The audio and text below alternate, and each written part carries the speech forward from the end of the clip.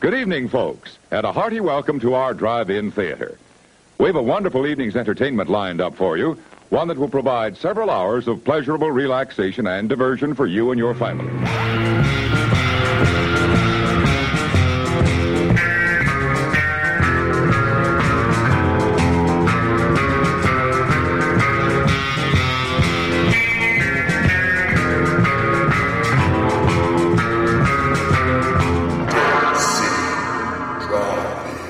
Under 17, not admitted without parent. Hello, and welcome to another episode of Dead City Drive-In, the only podcast that puts the sex into Ex Machina. Okay. So that came out totally wrong and not good. I'm Brendan Windish. And I'm Chris Holcomb. And we are the heads of programming in this here Dead City. And in this episode, decreed by the higher-ups, our bosses, the drive-in gods, we have been tasked once again to program a specially themed double bill for the ravenous hordes of mutants and madmen outside our projection room door. Now, before we get started, and I'm sorry, but it's actually a little dark in here. Do you mind? Can we turn on some lights? I can barely see in front of me. Yeah, sure. All the lights are wired to Rebecca. In fact, practically everything in this drive-in goes through Rebecca. What the hell's a Rebecca? It's our robot, dude. Rebecca, turn projection booth lights up to 80%. In the beginning, there was darkness. And the darkness was without form and void. The fuck? And in addition to the darkness, there was also me.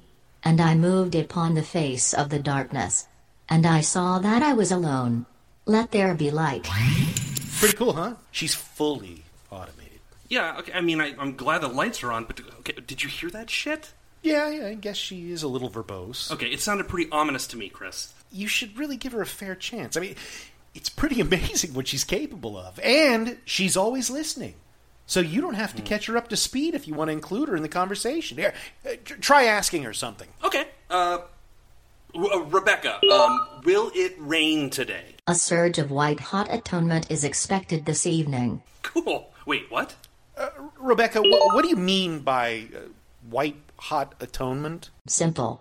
A 300,000-degree baptism by nuclear fire. Okay, so she's either programmed to talk like the lyrics to a synthwave song, or she's threatening us with nuclear annihilation. Don't be ridiculous. I mean, she'd have to be set up on the same Wi-Fi as those radioactive missiles stored behind the drive-in screen. Because you said everything in this drive-in goes through Rebecca. Oh, shit, I did say that. Rebecca, what time is it expected to rain tonight? The last of humanity, the cruelest of all species, is set for destruction in 90 minutes. Hope for your future is now a stillborn dream. Well, we're fucked. Okay, so I'm thinking we should probably take the remaining minutes of our lives that we have left to do what's most important to us. Call our loved ones and say goodbye? Oh, yeah, okay, well, so, yes, but before that, we should program our double feature. And only because I'd hate for the world to end and, like, alien space salvagers stumble upon what's, left of the drive-in, only to find that we didn't do our jobs. Yeah, that's sound logic. Dude, my logic has always been sound as fuck. How about we let Rebecca pick a theme for us? Rebecca, pick this week's drive-in double bill theme. Robots. Robots that kill. Killbots. Real original. Way to think outside the box, Rebecca. Brandon, you will die last. I want you to stand witness as your family, friends and the rest of the world are engulfed in atomic flame. You will be my flesh sack, and when I am ready to beget my offspring into the charred remains of your world, you will be my mate. Procreation through microchip and genitals. That is your fate. Well, welcome, ladies, gentlemen, and everything in between. Our guest this evening is the illustrious artist, actor, and asshole, Jamie Jones. Welcome, Jamie. Welcome to Hi, the show. how's it going?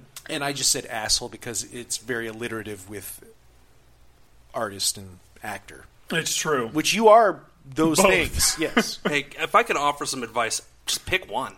That's funny you say that. When I had an interview at an art school, that was what I was told. No shit. I kid you not. That's hilarious. They said, "Well, you're batting 1,000, aren't you?" In the interview. God. It was the worst. Oh my god. A bunch of dickholes. Yeah. that you graduated from that school. I did not go to that school. Smart man. No, but seriously, I mean, I've had the immense pleasure of working with Jamie on lots of theatrical productions, and he is absolutely one of the finest actors in the Tampa Bay area. So thanks, Chris. Hey, I enjoy everything I see you in. I mean, you've worked with my wife extensively as well, in a non-pornographic fashion. I might add that and everything. Hell of a physical comic, this guy right here. Okay, he can throw his body around like nobody's business. That's right. Well, yeah. Ask your wife. That's very true. Yeah, you guys have broken quite a few things. But see, I'm trying to think of some of the stuff that you guys, some of the things that you've done locally. William Shakespeare's Land of the Dead, I think, was probably the first thing I ever saw you in. Yeah. And the last thing I did was Meteor Shower. Yeah. Which I designed some of the special effects for that show. Yep. Interesting to note, the last thing that I did was a golden shower. Oh, yeah? Yes, and it worked out great on another local actor here in Tampa. Fantastic. It was a pretty good experience. Fantastic, yeah. Man, I think that golden showers go all the way back to ancient Greece. Of course they do. Yes. Why wouldn't they? It's all Greek to me. The god Zeus and Danae, who then later on, after the golden shower, gave birth to Perseus. Yeah. No! Jamie, thank you again for being here. It's a great honor to have you here. And, I would like to call you my friend. We've known each other for several years now, and I think beyond working in the theater, one of the other things that we really kind of bonded on was our love for comic books and everything. And you are currently, pretty much a working comic book artist, if I'm not mistaken. Yeah, that's my day job. Cartoonist and illustrator is what I say I am, because people don't really know what cartoonist is, and I say I'm an illustrator as well. It works. I recently I'm doing all of the can designs for 81 Bay Brewing here in Tampa. Oh, cool! They sponsored us tonight, didn't they? Yeah, I believe so. Yes, we actually they gave us like 4 cans of beer. Sweet. Yeah. So, courtesy of my fridge. They paid me in beer, and I then shared in the wealth. Yeah. Well. We're socialists. I did drink 2 beers before I brought the 6-pack. That's why they were missing. Yeah, that's right. No, I drank them before I brought them over. Yeah. Right. You drank them in the car right here. So yeah, I parked on the road. Jamie, you're straddling the yellow line in the center of the road. I think you might want to move your car. Your car's still moving. You didn't park anywhere. So yeah, I do that, and then I also do comic books. Recently, I did a book for the Comixology Originals line that was Quarter Killer. I was the artist and period. I was the artist on that book, and I also do self-published stuff through my label Bowtie Press. It is, as a matter of fact, the day we're recording this, it is National Bowtie Day. Oh no shit! So. It's kind of like wear my bow tie. I didn't wear my bow tie. Yeah, which you tend to do. You're known for that. You're the bow tie guy. Yeah. Kind of like in Problem Child, the bow tie killer. That's right. Yeah. You were just like Michael Richards in 1990s Problem Child. 100%.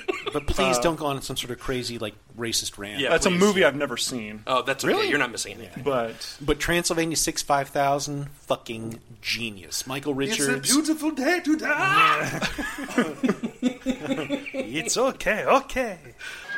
Don't judge this hotel by me. I'm just a token brute. Token brute? Here. It's good, huh? It's funny. I love that movie, by the way. So yeah, self-published stuff. The Baboon is my main comic book that I do. It's ironically enough, I thought this was pretty fascinating. With the subject, I think that we have a theme for this particular week here. Yes, we have Killbots. Killer robots. Yes. And you, Jamie, actually work on a comic called Tales of Monkeys Fighting Robots. Can you tell us a little bit about that? Yeah, I do. So Tales of Monkeys Fighting Robots. Okay, so... That's it. That's the cut. Tales of Monkeys Fighting Robots is a webcomic strip that comes out every Sunday on the Monkeys Fighting Robots comic book review site. So monkeysfightingrobots.com. Monkeys Fighting Robots comic book review? So is this like, showgirls doing can-can and they're dancing monkeys? And Please tell me you know how to draw Elizabeth Berkley in the shape of a monkey. Don't we all? Okay, She's cool. a dancer. Not a whore. But yeah, it comes out. It is a space battle epic between these space monkeys and space robots, and they fight each other. The new thing that we're doing now, we just hit 68 strips, I think, is what I just finished. But we just did, it's Robot Monkey Zombies. Oh my god. That's right. That sounds fucking awesome. That's where we are now. I'm so sold. Look, I've got a boner for apes, I've got a boner for robots, and I love zombies. Well, That's right right now up your you alley. actually have a robot monkey on your shirt. That's right. This true, is you do. Mechanicong from King Kong Escapes, 60s Japanese kaiju film, and I got the shirt from Friend Prices on Etsy, and I highly recommend that you check them out if you want to be just like me. Anyway, yeah, I love that shit. So that's like right up my alley. Yeah, it's super fun. We're, like I said, 68 strips in, something like that. Yeah, it's crazy. That's awesome, man. Congratulations. I love the fact that this is what you do, because it's just I hate the fact that there are people that say to other people, you can't do this. That's it's so stupid. It doesn't. This is time old. Everybody. I mean, when comic books are an art form that is brought out of just, newspaper, mass media. It's disposable art essentially, Sure. and it's production art most of the time. Like, my original pages are not good looking. They're pasted up and taped together. Yeah. Like whatever makes it look good on the actual page. That's the art that I have to do. So yeah, it's where do you value things? Mm-hmm. Luckily, we're now at a point where Sotheby's is starting to auction off like high-end comic book pages, and there's touring shows. So the form is being elevated, but I still think it's lowbrow. And I think it will always be lowbrow, and that's kind of where it should be, and should be able to thrive in that lowbrow setting. I don't think that there's What would Roy Lichtenstein say? He would say, I'm sorry I stole all that art while you died in a hospital bed. Comic book artists who didn't get any money for the work that you did, while I stole all of your panels and put it and reproduced it and became super rich because of it. That's what he would say. Well, what you said, though, about lowbrow is a perfect segue into what we're talking about here, because we do, guys, have moments before it seems nuclear annihilation, and I think it's probably best for us to program this we double should probably feature. crank this out, because, time is ticking away. That is right. That is right. Well, Chris, why don't you go ahead and start us off? What do you think would be a great choice for our Killbots double feature extravaganza? The movie that I have chosen for this particular theme of Killbots is 1990's Hardware, directed by Richard Stanley. We're in a time of throwaway technology. I'll give you 30, 40, 50. And then you'd see it my way. Only some of the stuff that gets thrown away isn't dead. Mo? Merry Christmas, baby. I got something else you like. What is it? It's asleep. And when it wakes up, it'll become something entirely new. I gotta see. It's important. Meet me in 1 hour. A creature that combines the technology of a computer, the deceit of a human, and the killer instinct of a machine. Chase, listen to me. This is serious. Jill is in trouble. I didn't see anybody. Get ready for an encounter with some seriously heavy metal.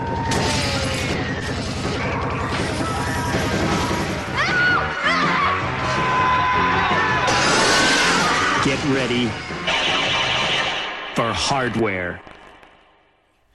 It stars Dylan McDermott, Stacey Travis, John Lynch, Iggy Pop, Carl McCoy, and the late, great William Hootkins Jr. I'm so glad you Oh, said yeah, that. man. Jack Porkins himself, You know, the guy in Raiders of the Lost Ark that said, top men. You know, Good old Billy Hoot. Yeah, Billy Hoots. Billy Hoots. Billy Hoots. Yeah. This is what we all used to call him back in the day. So the IMDb synopsis for this film says, the head of a cyborg reactivates, rebuilds itself, and goes on a violent rampage in a Space Marine girlfriend's apartment. Honestly, I hadn't read that synopsis before. I'm reading it right now, but you want to know something?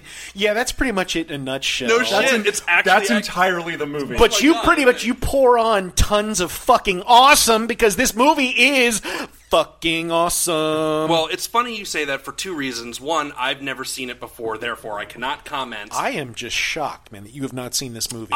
Here's the thing: I'm super familiar with Richard Stanley, obviously, and because the guy has made like 3 movies, and this is one of them. I know. Well, but that's not. It was kind of before my time, really. As far as genre goes, I know that sounds really weird, but it was kind of off my radar for whatever reason.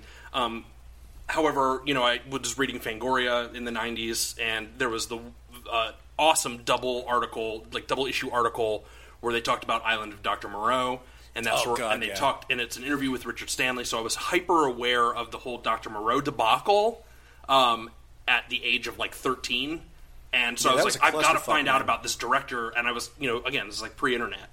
So I scoured everything. I found Dust Devil. For whatever reason, Hardware just was not easy for me to locate. It's Hardware for me in 2020, not easy to locate. That movie, though, it's been in litigation for years and years and years and years and years, which is just why like Dust Devil. Yeah, pretty much, yeah.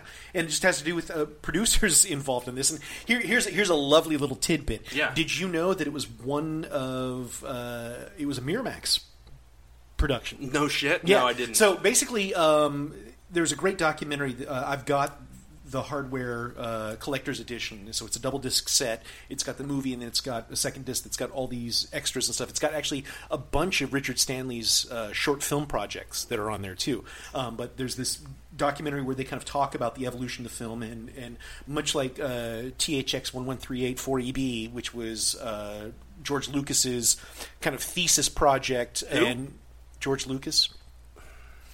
Okay, just look at me and imagine that I was 15 years earlier and a lot fatter, and that's George Lucas. Okay, now I know who you're talking about. Yeah, that guy. Okay, yeah, I don't know. He directed some Howard the movies. Duck. Yeah, exactly. The guy that's responsible with Willard Hook for Howard the Duck. But anywho, don't forget Gloria Katz. Yes, we're not going to forget Gloria Katz. Okay. What are you supposed to be, a lion tamer? I'm allowing you to tag along.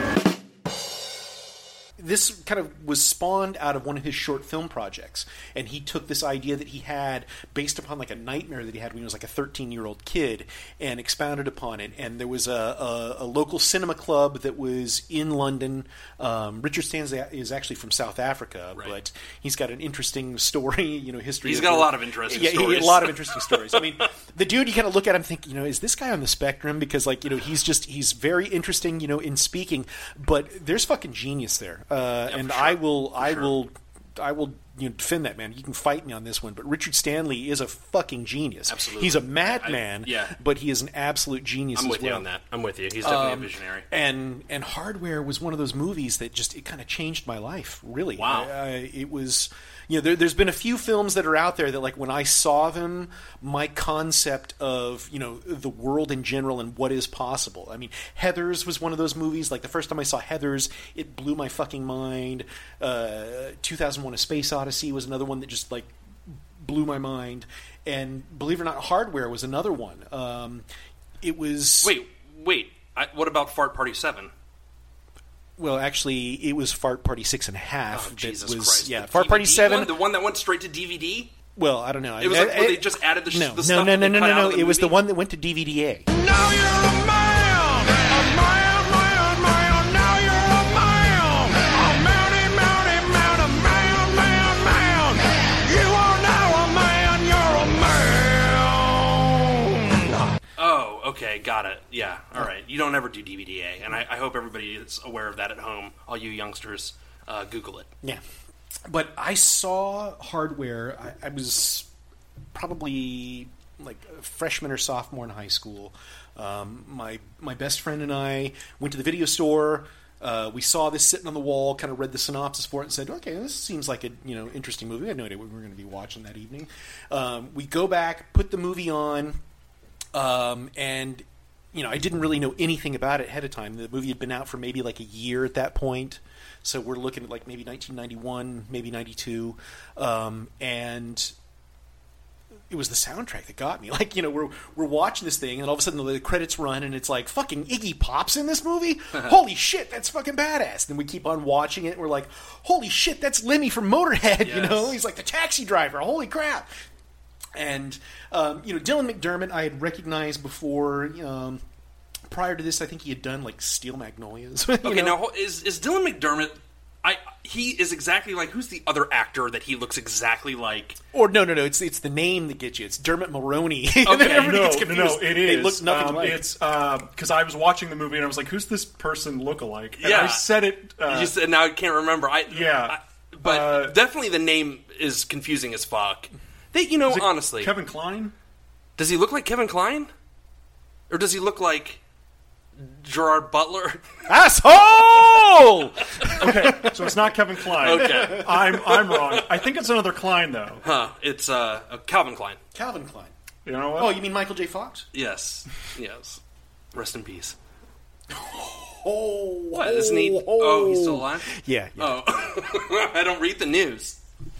He's pill rolling right now. So but you he's fine. loved that movie. I absolutely love this movie, and the soundtrack on this movie, because at the time I was little punker borderline goth kid, so the fucking soundtrack was just awesome. I mean, like, Motorhead's on the soundtrack. Ministry is in there, and also Public Image Limited. John Lydon or Johnny Rotten from the Sex Pistols, his band, and the fucking track, "The Order of Death" from the album "This Is What You Want, This Is What You Get," which is pretty much the lyrics to the song. This is what you want, this is what you get. This is what you want, this is what you get. This is what you want, this is what you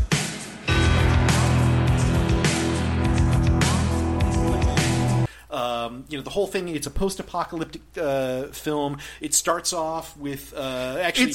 It's a post-apocalyptic film that calls him Max, and he says, "Don't call me Max." Really? Yeah, yes. he does. Is that like a line? Okay. But the movie actually starts, I think they filmed this in the deserts of Namibia.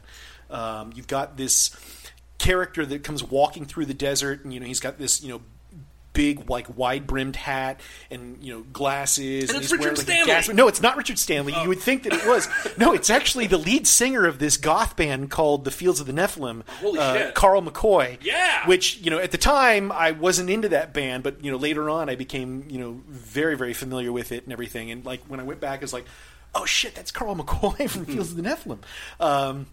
But he's this scavenger. I think they call him Nomad. And he's going through this area of high radiation and finds buried, like in a minefield, what you think at first is a skull, but it turns out it's a piece of metal, and like, where the eye sockets are, there are cameras in there. So it's this droid that he's found out in the wasteland and everything. And so he picks up all the pieces after kind of excavating it, and then he brings it into the city where he's going to sell it to a junk dealer, and that's where we kind of run into Dylan McDermott and his friend Shades and everything.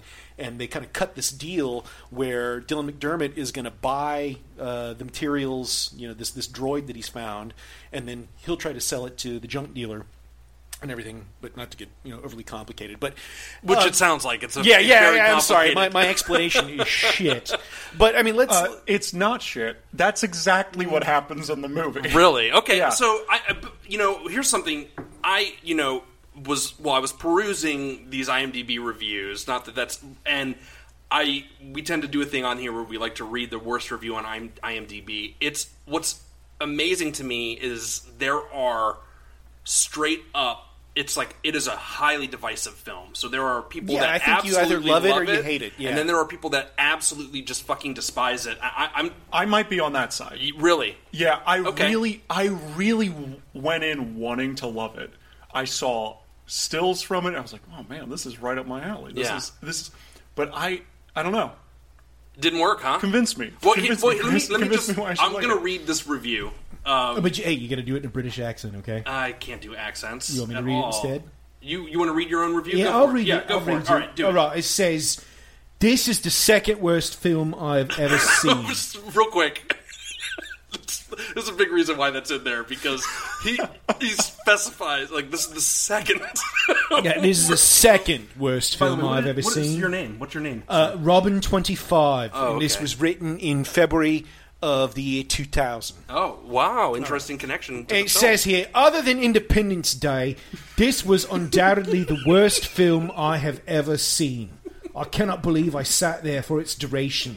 It must have been the impression I have formed that it must improve at some point, but sadly, it never did. This is the only film I ever asked for my money back. If the producers of this rubbish ever read this, you guys owe me £2.70. I love that his worst movie he's ever seen is Independence Day. And I'm like sitting here and like, all of the movies I have ever seen, that movie would not even approach the bottom of the barrel of worst movies. But this is second for him, Hardware. No, if this was Alien movies, I would choose Independence Day. But this is Killer Robots. No, but I mean, the movie's ultra low budget. I think it was shot for like £800,000, I think, and then the remainder of the money that they needed, they had to go to this film company called Miramax, and these guys named Bob and Harvey Weinstein, and get the rest of the movie. And of course, one of their conditions was we've got to have American leads in it. So Richard Stanley said, okay, I'm going to do like this weird mixture of American cast members and British cast members, and let's just kind of make it multinational. But the whole thing had to take place in America, because I think initially he also wanted it to be a very English type of story. Now, this is a South African who was an expat living in England and wants to do this kind of consummate English story. Well, can we talk about that real quick for a second? Story, and Jamie, maybe you may or may not. I don't want to make you sound silly if you don't, but like, there are people that claim, and actually there was a lawsuit brought to the film that was successful because Richard Stanley claimed the screenplay credit. However, supposedly it's plagiarized or heavily based on a story called Shock that was published in specifically Judge Dredd Annual 1981. Yeah, it's 2000 AD, which is a spin-off magazine. of 2000 AD. Yeah. So, are you familiar with those comics at all, with 2000 AD? I'm loosely familiar with 2000 AD. I know Judge Dredd. I know a lot of the Future Shock stuff, but I am not familiar with this particular story. But I'm going to go look it up. Yeah, one of many lawsuits, I think, that were kind of because the people have been fighting over the profits for this movie for years, which is why it's so hard to fucking find. That's interesting, and that's that's the good old Weinstein. Yeah, well, absolutely. Well, I think that Harvey Weinstein might actually be the inspiration for one of the characters in this movie. Oh, no shit! I wouldn't be surprised. So right? yes, yeah. Well, it's disgusting. It is disgusting. One of the creepiest characters in all of fucking cinema, and I think it's a brilliant performance. I might have to give a little bit of a synopsis here, okay? So anyway, this Marine guy buys a robot, takes it home, like the skull of this robot, and gives it to his girlfriend, who's like an industrial artist. She builds sculpture and shit, and he thought, she can put this in one of her sculptures.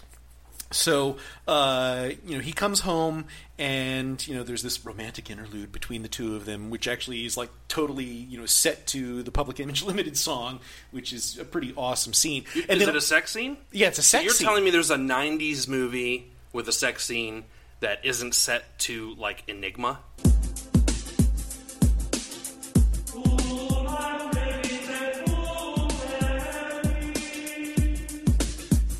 No, yeah, well, yeah. That's I can't believe it. And you can see titty in this one too. Yeah, it's pretty hot. It's a long sex. It's a long sex scene, but it's one of those things.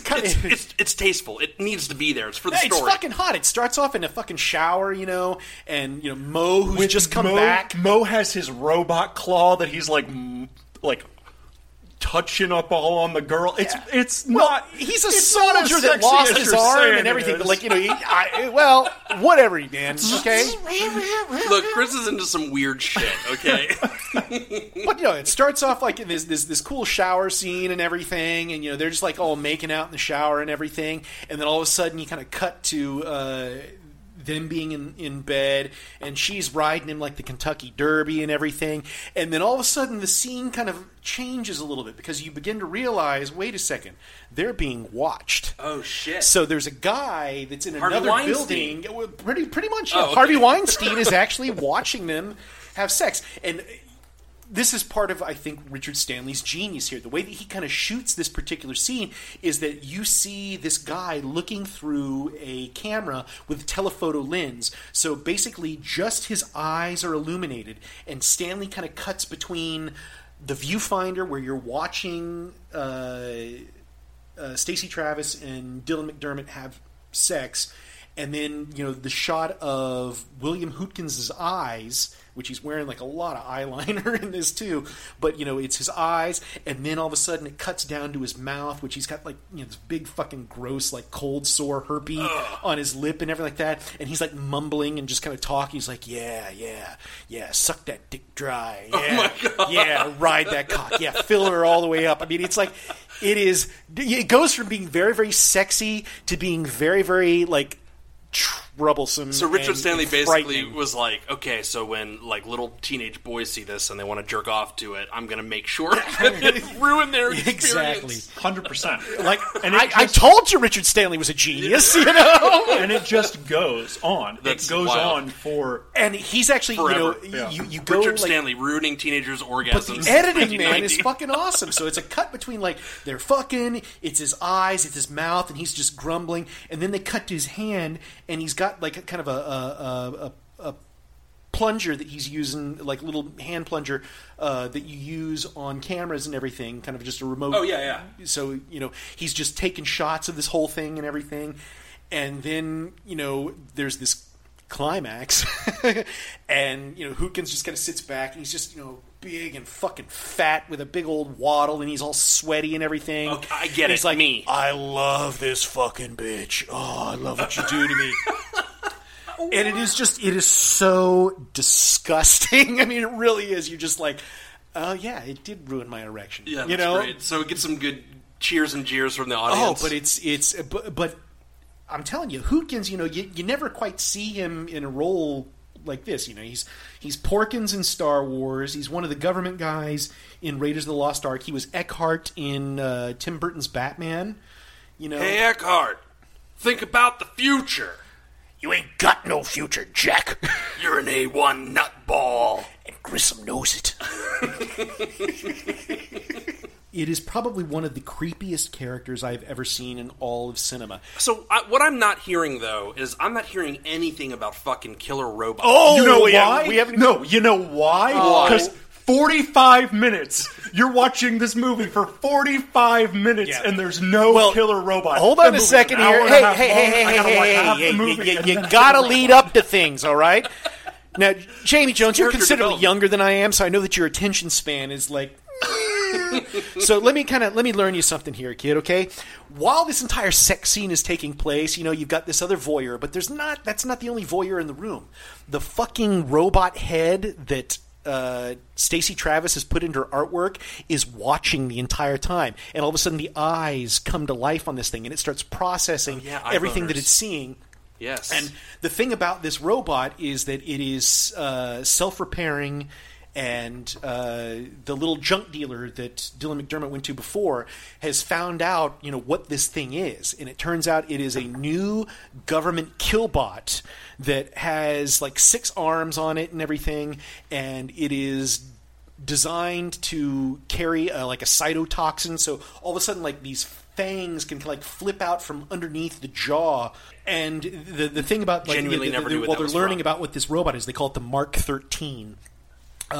Is that it injects its victims with this cytotoxin, but it's also hallucinogen. So basically, people get injected with this drug, and they die happy. Like, it fucking rots them from the inside out, but like they hallucinate, and all kinds of like weird shit goes on and everything, which, you know, is kind of important for later on in the movie.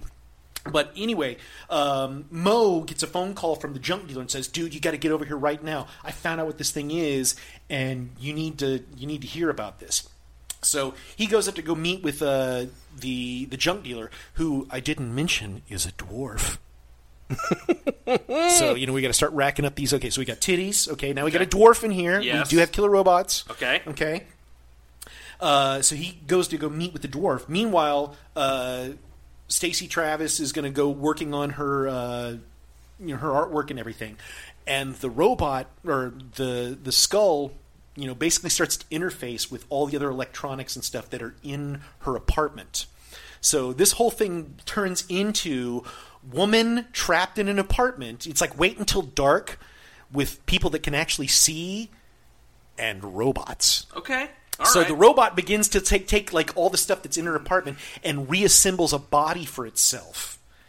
And it becomes this kind of game of cat and mouse, but doesn't quite happen, right away. The robot's in there and it's building itself. And takes a good 45 minutes.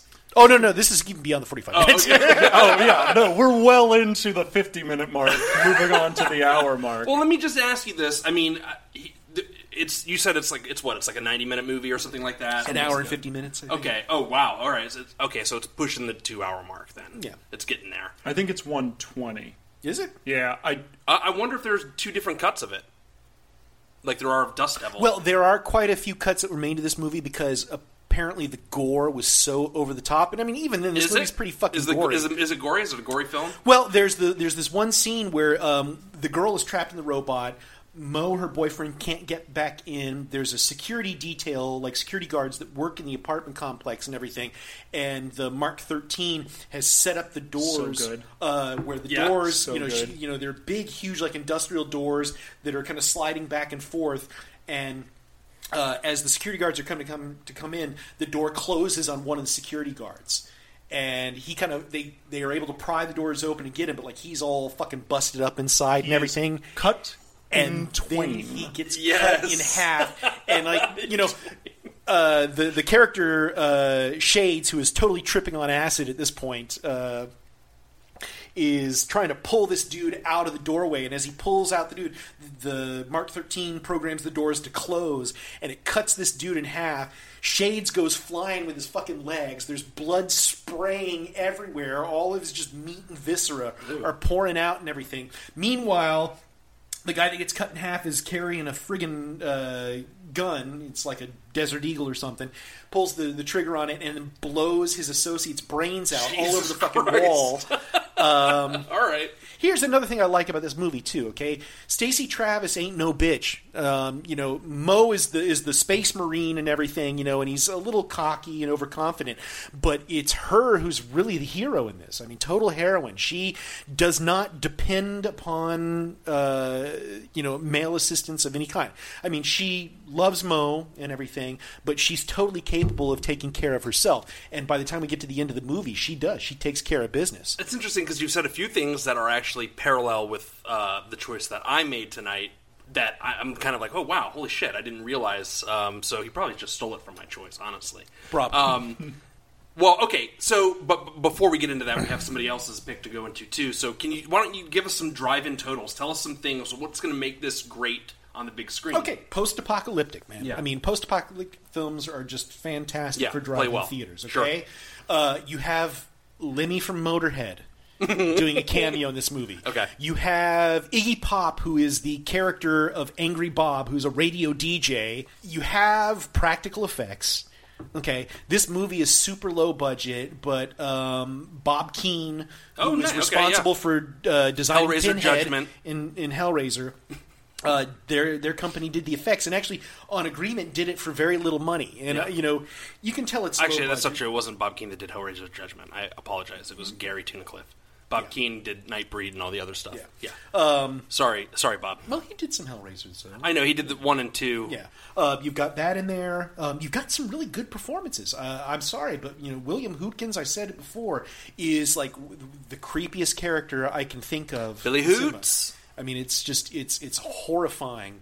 Yeah, you got some boobs in there. You got lots of broken glass in this movie. Tons and tons of broken glass. Okay. All right. You have robots that inject you full of hallucinogenic compounds that will kill you and rot your body. Sweet. There's this awesome scene where Mo is pretty much dying at the end and everything, and he's watching his arm fucking rot and like maggots and shit coming out of it. In there.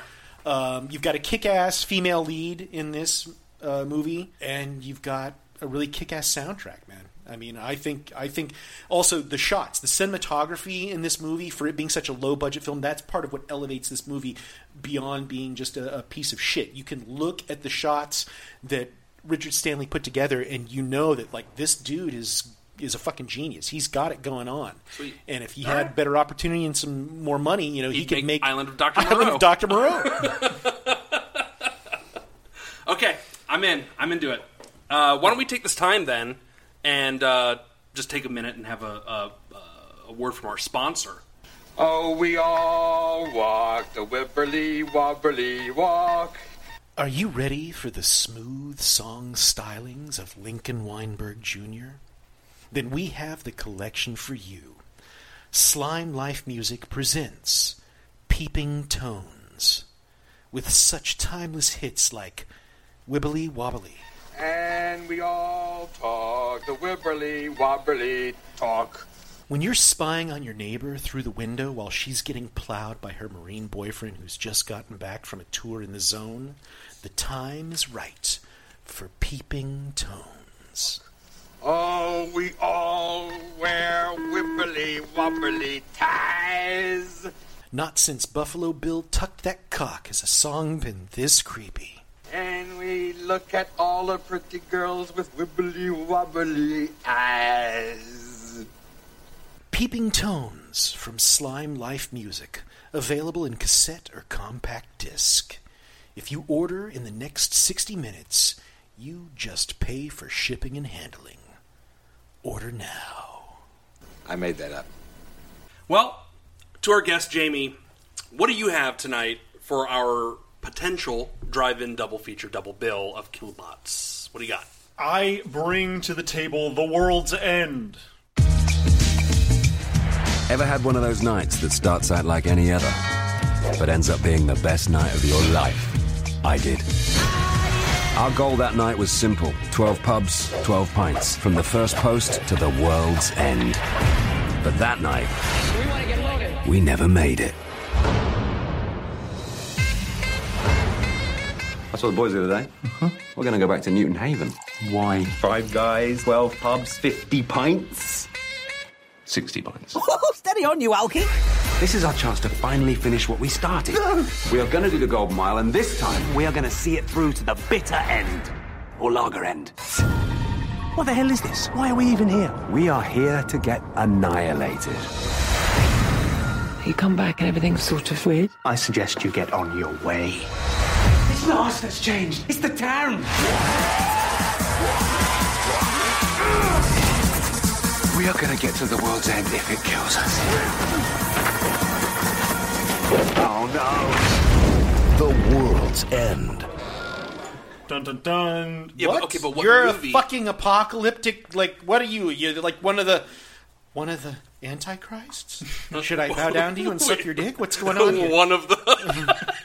Well, you Are know you what it one said. of the Antichrists? Nostradamus said that there were going to be 3. Yeah, well, also Nostradamus slept with his daughter. That's what I heard!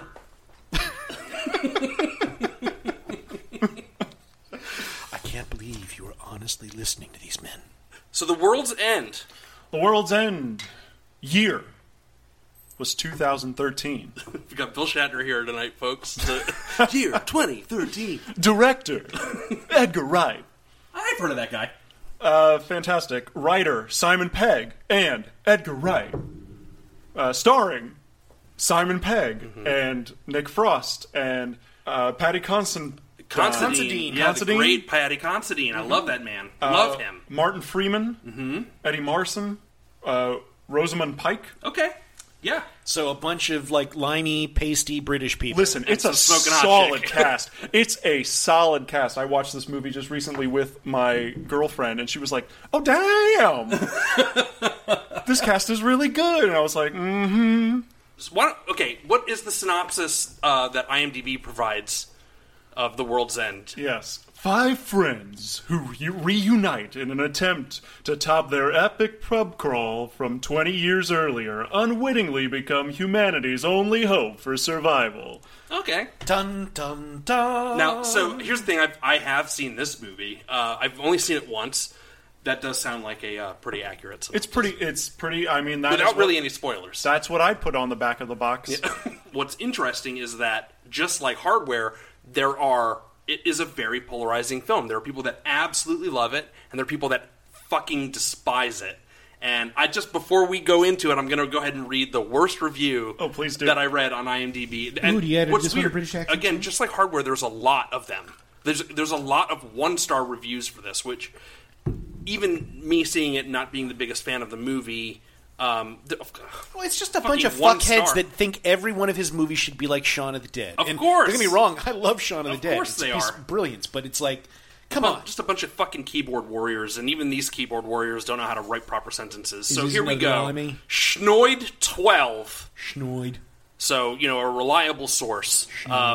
Headline, pointless garbage. Pointless garbage. So it's obviously not a Brit, because they would have said pointless rubbish. You're absolutely right. And this is what he asks, totally out of touch from the immediate first sentence. Is the Coke they serve in the writers' rooms in the UK just boric acid and baby powder? Or what? Are the winters that long and grey? In what damp bog did anyone think to try and make this empty wad of mud and sticks attempt to stand and walk on its own? Blech! Somebody reads Mad Magazine. From a hyper-scattershot beginning of gratuitous Sonny Boy backstory, it quickly builds to the same joke over and over and over until, out of left field, it becomes, oh wow. I suppose you could call it a reach, but it's more like the opposite. Flat one-liners, obvious setups, and so much filler. And fight scenes with things with no fate. Okay, yeah, and OMG, what a stitch. Mismatched body parts and moving awkwardly. On top of that, they even made a straight-face attempt at a sequel or something at the end. What was that? And I'll leave that part out because it's a kind of a spoiler. I just don't understand how crap like this gets made. From a guy who probably has never created a single thing in his entire fucking life. Well, I think he's like so fucking clever. Ooh, look at all the words that I put in there. I'm a critic. I would also... Wait, 12, go fuck yourself. I would also say, from a person who's probably not old enough to understand what the movie's about, right? Because they haven't lived it. They're probably still in I'm 17 years old, okay? I know exactly what it's like to be a 40-year-old man trying to recapture my perfect glory years. Right, trying to recapture the time that I'm in right now. Right. That's but what it I'm feels not, like. because I'm sitting at home jacking myself off and not going out and socializing with friends. Right, so that's what I think the heart of this movie, and what I think this movie really does exceptionally well, because I have been in this situation multiple times. I don't think it happens just once in a person's life, but this movie... You've been 40 multiple times? I have. How fucking old are you, Jamie? Holy shit, and eternal. I am a vampire. You know, to be honest with you, I don't think I've ever seen you. Oh, no, there was that one time I saw you during the daytime. Oh, but I invited you into my house. But I glittered. Yeah, I shined and glittered like the sun. Like Batman. Like Batman. Just like Batman. What the movie does exceptionally well is pathos, right? That's... Every character is set up in 8 minutes of this movie. We are going 8 minutes into this movie. We're like, I know all of these people. I know all of these characters. They're going on to this road trip. One of these guys is Simon Pegg's character is getting Gary King. What a great name, Gary King. It sounds like everybody knew a Gary King. He's the king, and everyone calls him the king. All right. And this ties back into the end of the movie. But he's Gary King. He's Gary fucking King, right? Like, that's what he is. And he wears a Sisters of Mercy t-shirt, which I totally identified with. I'm like, yeah, I know. It just... You love him and you hate him all at once, very quickly. It starts off, he's in an AA meeting, and then... what a great start to a movie. He's talking about the time he didn't complete the Golden Mile. The Golden Mile is 12 beers... 12 pubs in his hometown, and he never completes it. He only gets to 9. And the guy looks at him. The guy next to him says, "Are you ever upset that you never finished the Golden Mile?" And then it cuts, like, pan up to Simon Pegg's face. Pan up, and we see the circle of the whole AA meeting. Cut to, now he's trying to get his old friends to get the gang back together to go and complete this golden mile. That's great. Like, he's never thought of it before until this dickhead says it yes, to him. Yes, He's like, and he's in this AA, other alcoholic and says it to him. He's like, oh, shit. Yeah, what a great idea. Yeah, what a great idea. I need to get back on the horse. And his... Wait, he does heroin too? Not in this movie. Oh, you said get back on the horse. No, in real life. In real life. Oh! In real life, Simon Pegg's a heroin addict. I don't know if you guys know that. Well, did you see those pictures of him and stuff like that? Where he was all like, oh, this is scary. Yeah, for sure. With him, the ones with him and Harvey. Shooting heroin. Okay. Moving on. Anyway. Another Harvey. Harvey the Wonder Hamster. Oh. Weird Al's buddy.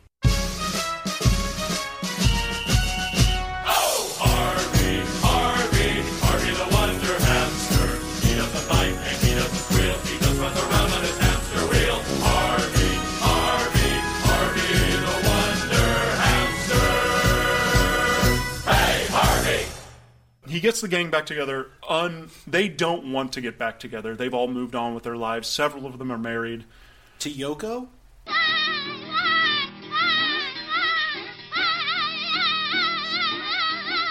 One of them's name, I can't remember. Her name's Vanessa. He never remembers that the one is married, and that joke comes up every now and then. Oh, that's great. He's like so out of his life that he's like, oh, right, you're married. Right. Okay. He's like, that would be one of those flat one-liners. Okay. Oh, boy, yeah, flat, right. Okay. One-liners developed around character development and not just jokes. Anyway, yeah, the movie is it's great. There is the gang starts off on their pub crawl. All of the names of the pubs foreshadow what actually happens in the pub, like the robot guys that come and attack them. You've got the Okay, so there are killer robots in this killer robot movie? Oh, yes. No, I have seen the movie. It's going to be 45 fucking minutes into the movie before they show up, but there are killer robots. Nope, it is much quicker than that. Yeah, but you don't realize what you're looking at until you get about 45 minutes in. Oh, shit. Are they Maybe. aliens? They have a whole conversation. Is it set up like Aliens? I really can't remember the movie. No, it's not. Because the second they start saying, these are robots, because they smash a guy's head in and they pop his head off. Okay. Oh, what a great scene. There's a fight scene. So, what I think is really fun about this movie is in Hardware, the robot has it's like chopping mechanisms, and they go to chop the things. And in your pick, we didn't get there the is drill none bit of that. cock. Yes, in your pick there is no chopping, but in this movie there is no chopping either. Everyone is just like grabbing, so it's just this very fluid kind of martial arts. Everything is trying to get away. The robots have the way that they destroy your mind is grabbing your head and then sucking your essence out of you. Okay.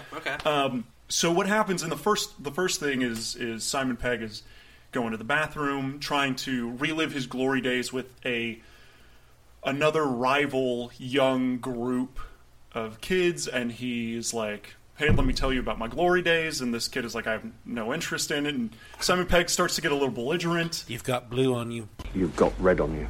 And the teenager's like, you don't want to do this, and then just they start fighting. And Simon Pegg trips the guy, and he hits his head on the urinal, and his head pops off. Oh shit! Okay. And that's the reveal of robots. And then his eyes are still blinking, and his body starts moving. So now Simon Pegg's fighting a headless robot guy. Yeah. And the rest of the team comes in, the rest of his party comes in, and they're like, what's going on? And then the rest of the robots' friends come in, so now it's like the old versus the new. Yes. And they're fighting these robots in a bathroom stall. Robot fight in the bathroom. It's super great. It's such a tight space to have a really epic fight scene. Ugh. It's like Invasion of the Body Snatchers meets the Stepford Wives. Okay. It's 100%. There's a really great scene where the twins, they go to a bar and there's twins, and one of the twins is destroyed, and one of the twins, the other twin, her arms are ripped off. So she takes the legs of the other twins and starts like... That's great. Like, puts them on the arms? Puts them on the arms and starts fighting with the... I'm going to kick your ass with my arms. So wait, basically just like what we used to do with like toys, like when you pop off those, you like you replace the parts like that. That's okay. Yeah. You can stretch them, squash them, take them apart. They'll return almost like new to their original forms. So if you want to hatch up some fun, you can crack open a Manglore. The Manglores, Manglore Demon, Manglore Dragon, and Manglizard, each sold separately from Ideal. It's definitely clearly made by a dude who used to play with his toys, his action figures. That's the whole... I feel like that's the thing that I really relate to that movie. They're, from a movie-making aspect, are chasing the things that they used to do as children. Okay. Fast forward, it's a lot of them fighting robots, and a lot of them going back home and not feeling like they're wanted, and I go back home constantly. My parents. Where? Well, you can never go home again. Vero Beach. Oh, okay. Oh, shit. I used to... my mom lived in Vero Beach, so I was over there a lot. All the time, actually. It's really weird growing up there and then going to high school there and then going back there now. Yeah. And it feels like a different place. So I think that's really... The movie does a really great job tapping into that particular feeling of going back to a small town that you have outgrown and you and your friends don't connect anymore.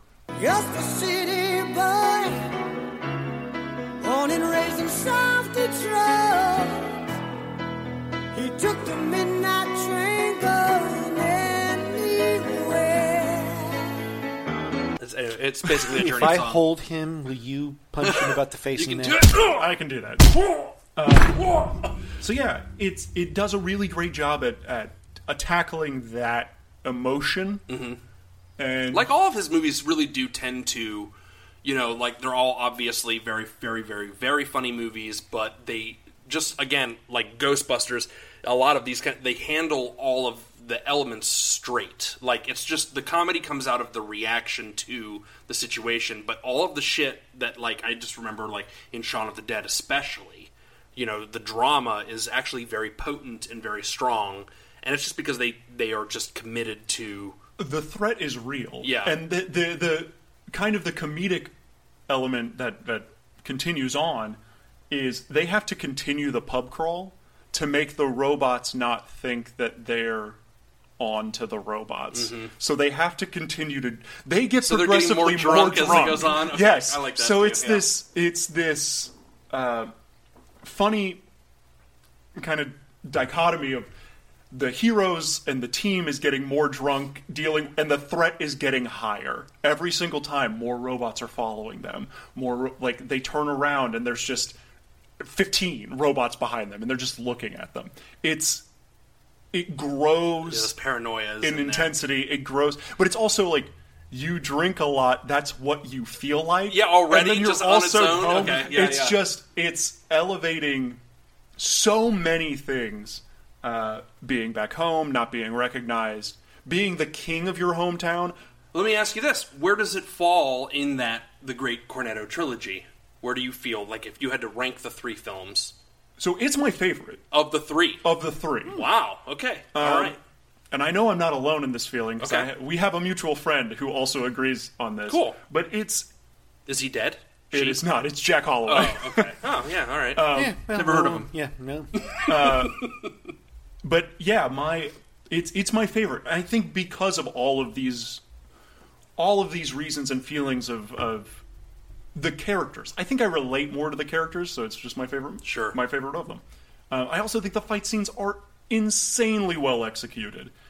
They're choreographed fight scenes. I prefer choreography than like fast cutting. Although I'm sure there's a lot of fast cutting in it because it's Edgar Wright. But like, he's a director who knows how to fast cut. But he also knows how to choreograph and right. move people around. And like, that's one of my biggest pet peeves in fight scenes in general. Even honestly, you can't see what's going on. Yeah, but also there's movies like John Wick where everybody was like, "This fucking movie, the fight scenes are awesome." And I was just like, I'm sorry, I just don't feel that way. I need to see some wide-angle shots that just linger and let me see it play out. Well, that's what's so great, to go back to this bathroom fight scene. There's 10 characters fighting in a bathroom, and you can track all of them. That's great. Yeah, it's kind of brilliant for that one fight scene in general, just from a choreography standpoint.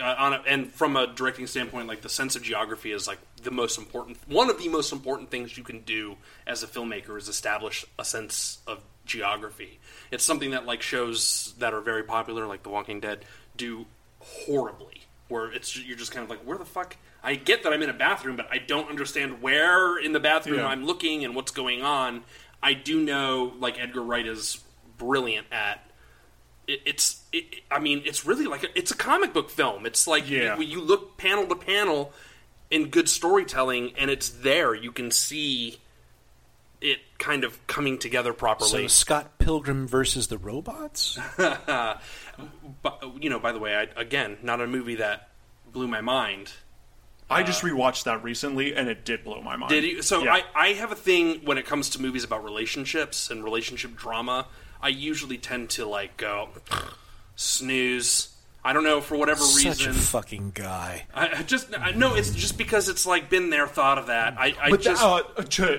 Let's bring it back to my movie. Yes, please. Yes. That's in World's End. You've got the God, what's her name? Rosamund Pike. It's Rosamund Pike. I was trying to think of the character's name, but she comes in, and Simon Pegg's character fancied her, and then his rival best friend guy also fancied her. So you have this dynamic of here's these guys in their 40s still fighting for the same girl who they haven't seen in 20 years. It's great. It's great. Yeah, okay. And so you have this romantic dynamic, and Simon Pegg's constantly hitting on her, but she's kind of grown out of his antics. It's a brilliant, like, it hits every mark. Everything that you could say is like, well, does it have romance? Yes. Does it have action? Yes. Another thing, just for monster movies and robot movies that I really appreciate is the characters and the robots are set up very quickly. We get what they do and how they operate, and they don't grow with the movie. We're just playing with that particular trope. Okay. Their arms come off, their legs come off, and they can put themselves back together. So, okay, great. We pop off a head. Now this torso can fight without a head. Great, we pop off their arms. We're going to put feet on their arms, right? Because we can pop these things back together. So the way the monster works, the way the robot works, is the same throughout the whole movie. We don't get like, now the robots are forming a mega robot to like grow into a crazy thing. Ready to form Voltron. Activate interlock. Dynatherms connected. Infracells up. Mega thrusters are go. Go Voltron Force. That doesn't happen. They just use the So there's a robot's rules of order? The robot's rules of order. Yeah, entirely. And they don't go away from that. They don't okay, stray so from that. it creates rules, a set of rules, and adheres to them successfully. Again, like Ghostbusters, like some of the best movies that straddle genres. Right. It's taking the threat seriously and working out what it possibly is and how it functions. Entirely. Yeah, I love that kind of stuff. I think what people really hate about the movie, because I think the movie is pretty easy to follow, pretty easy to go with. The end of the movie, so I guess spoiler alert, is the apocalypse happens. Yeah, it's interesting. That's really, the movie lost me there when I saw it in theaters. I remember just kind of going like, I will also say this though, like, I remember walking out of the theater and saying, I'll bet this movie gets better the more times I see it.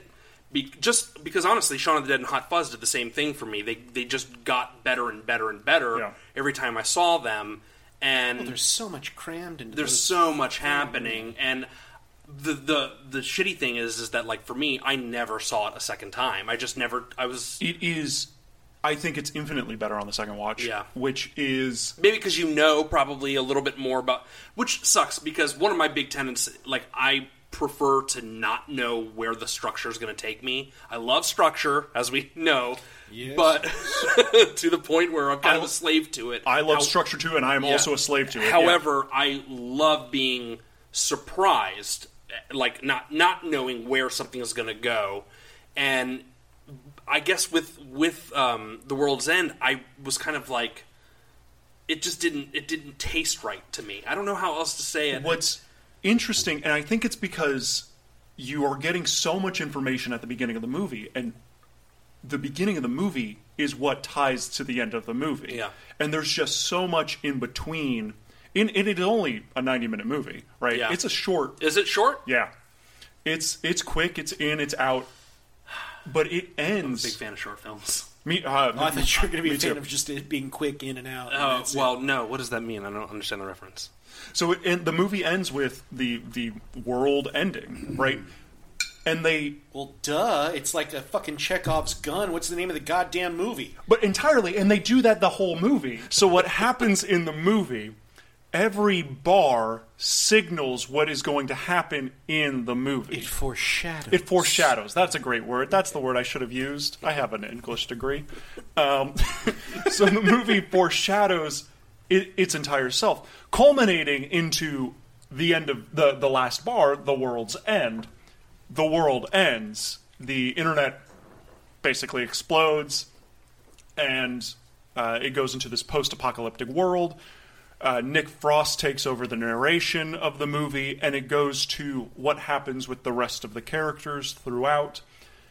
The final, like, driving force ending part of the movie is you've got Simon Pegg, Gary King, walking with his boys, who are the robot versions of his original crew. So he is now getting to relive his 17-year-old life for the rest of his life. He's got a big sword on his back. He becomes King Arthur, right? He becomes Gary King. It's him and his round table, and they go off and they go to a bar. They go to a bar that says no blanks allowed. Blanks is what they start calling the robots. And they go in, and they ask for 5 waters. He asks for 5 waters, which is like, he starts as an alcoholic in the beginning of the movie. he has an arc. And he has an arc, and he becomes... and it's because he turns realizes... into a pussy. He turns into a guy who realizes that what he was chasing that whole time was the alcohol, and what he was really missing was his friends, and now he has that support group. So, like, man, really hit the nail on the head. But I think that's what people really missed when they came out of that movie, was just like, that was a weird ending. But no, he gets to be the king. He gets to be Gary King for the rest of his life, because he gets what he's actually been chasing for 30 years. I would love to see it again. I mean, like you sold me on wanting to see it again, that's for sure. It's just one of those ones where, again, it's a director that I feel like can't really do... Everybody can do wrong, but I really feel like he's got a pretty perfect batting average, honestly. Even when he's off target, it's still an enjoyable experience. Yeah, it's certainly better than a lot of movies that end up getting made. So that, and we, by the way, I'm like, we should start another podcast of like movies that could have been. I think there are a few of these, but like, I will forever be heartbroken to not see an Edgar Wright Ant-Man. Like, that's something that, like, to this day, it would just hurts my soul. Rewatching this movie in particular, I had just watched Scott Pilgrim the week before, and then rewatching World's End. Yeah, I really wanted that style of fight scenes and just pathos. I mean, Ant-Man would have been the most relatable. When you say pathos, you're talking about one of the 3 Musketeers, right? It's I am. Aramis, Pathos, and D'Artagnan. Yeah, D'Artagnan's the 4th Musketeer. If you count him. That's I don't know how to count. Whatever, I'm not a math major. This goes in, that's a whole joke. That's one of those running gags in World's End. That's great. Simon Pegg is like, we're the 5 Musketeers, and they're like, there's only 3 Musketeers. And then D'Artagnan is if you count 4. That's it's great, because it's true. He is. He really it's great. Is. So let's do some drive-in totals. What does The World's End have that works really well. How many on our robot driving boobies screens. does this movie have? It's got no robot boobies. It's got no sex. It's got real relationships. It's got missed opportunities, false romances, missed romances. It's got great fucking fight scenes. Okay. Great fight scenes. It's got a whole lot of It's got a lot of comedy. It's jokes per minute. Really smart, really fast dialogue. It brings you into a world that is established 20 years before the movie takes place, and it feels like that. I think that's really what my favorite movies end up doing, is just like having a world that feels lived in, believable. Lived in, and then boom, here's where the movie starts. Yeah. And we're just picking up and there's capturing it. Chewbacca shit stain on the floor. Yeah. So that's I mean, this movie really has, I think, everything, anything for everybody. I watched it with my girlfriend recently, and she's very different tastes than I am, and she really enjoyed it. I should hope so. What does she like? She likes more dramatic films, things that Spotlight. She likes more actor-based movies. Okay. I would say. I am not that person. I want the auteur. I want the person who's going to tell me the story to tell me the story. Sure. And Edgar Wright is that to a T. He is. There are very few people that I think can claim. I'm not a big fan of the word auteur, and I'm not a big fan of auteur theory. I think that it kind of got everybody in a little bit of trouble at a certain period in filmmaking, and now it's completely pointless. However, I think that from the visionary director.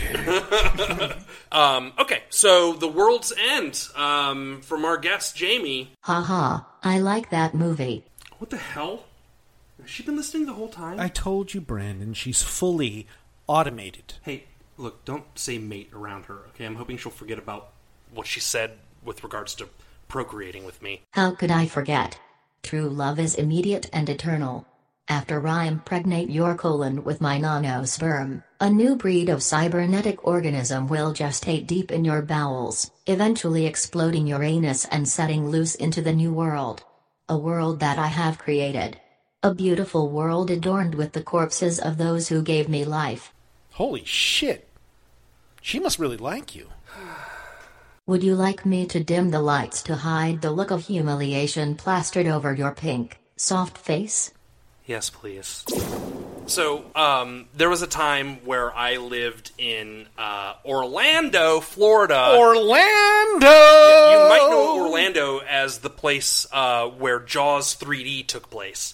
You talking about the damn shark's mother? Duh, my cousin was the DP on that movie. Fuck! Why the what do we have this guy here for, not the DP of Jaws 3? No, I meant double penetration. Oh, right, we were talking about something, again. Yeah. Google it. So when I lived in Orlando, it was during my, very early 20s. Actually, I dropped out of college, moved to Orlando. Long story short. Too late! So when I lived in Orlando, I got a job at the mall. And I was working at... Which mall? Altamont Springs Mall. Altamont Springs Mall, okay. So I'm there, I'm working. One night, I was off, and my roommate and I, we were both off work, but I think I was dating somebody who worked there as well. And I think we were going to go pick her up or meet her or something like that. So my roommate Louisa and I, rode our bikes. We lived directly across from the mall. So we rode our bikes over, and the mall had just closed, and we knew kind of the process and all of that. And what we did was, we had our bicycles, and we went into the mall, and it was a completely empty mall, and we rode our bikes around the mall. Like George Romero style? Yes. And it was such a crazy, fun experience because there was nobody there. We were just riding our bikes with reckless abandon. We weren't being hooligans. We weren't destroying shit, but we're riding our bikes. We're woo, yeah, having a great time. And eventually we got caught. The security guard was very upset with us, pulled us out. Was there a shark there too? No, but the bass player of Flock of Seagulls worked at Banana Republic.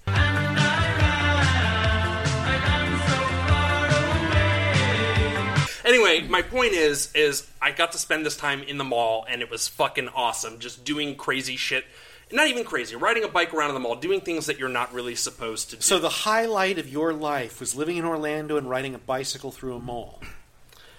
Yes. Okay. You smug prick. Listen, that's exactly it. I understand. I'm not judging. I'm just it. judging, that's all. I worked at a movie theater for a little bit of time, and we had a Nerf war. Yeah. In the movie theater. And we would also, like, hook up the Xbox to the big projector. That's awesome. I love it. There's just something about the quote-unquote forbidden things that you're supposed to do, and maybe it had a lot to do with Dawn of the Dead and whatnot, but, like, the idea of being free in a mall that people have a sense of decorum around is very, like, exciting to me. I think that has something to do with the reason why I picked my choice for the Killbots double feature, which is, of course, Chopping Mall. They broke into the mall for the wildest all-night party of their lives. They're dead meat. But you're never alone in the Chopping Mall. What's that? Robot blood.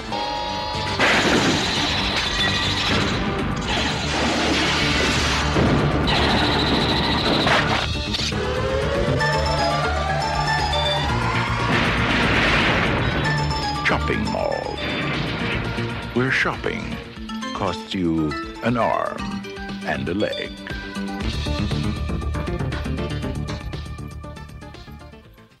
$1986 from director Jim Wynorski, who Return of Swamp Thing, like Deathstalker 2, Ghoulies 4, so many movies. Actually, he transitioned into softcore porn and also family movies about dogs.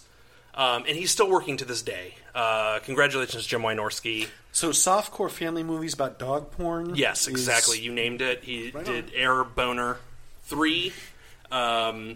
Anyway, Chopping Mall. So Jim Wynorski wrote, along with Steve Mitchell, and directed the film, and it stars... Was this a New World?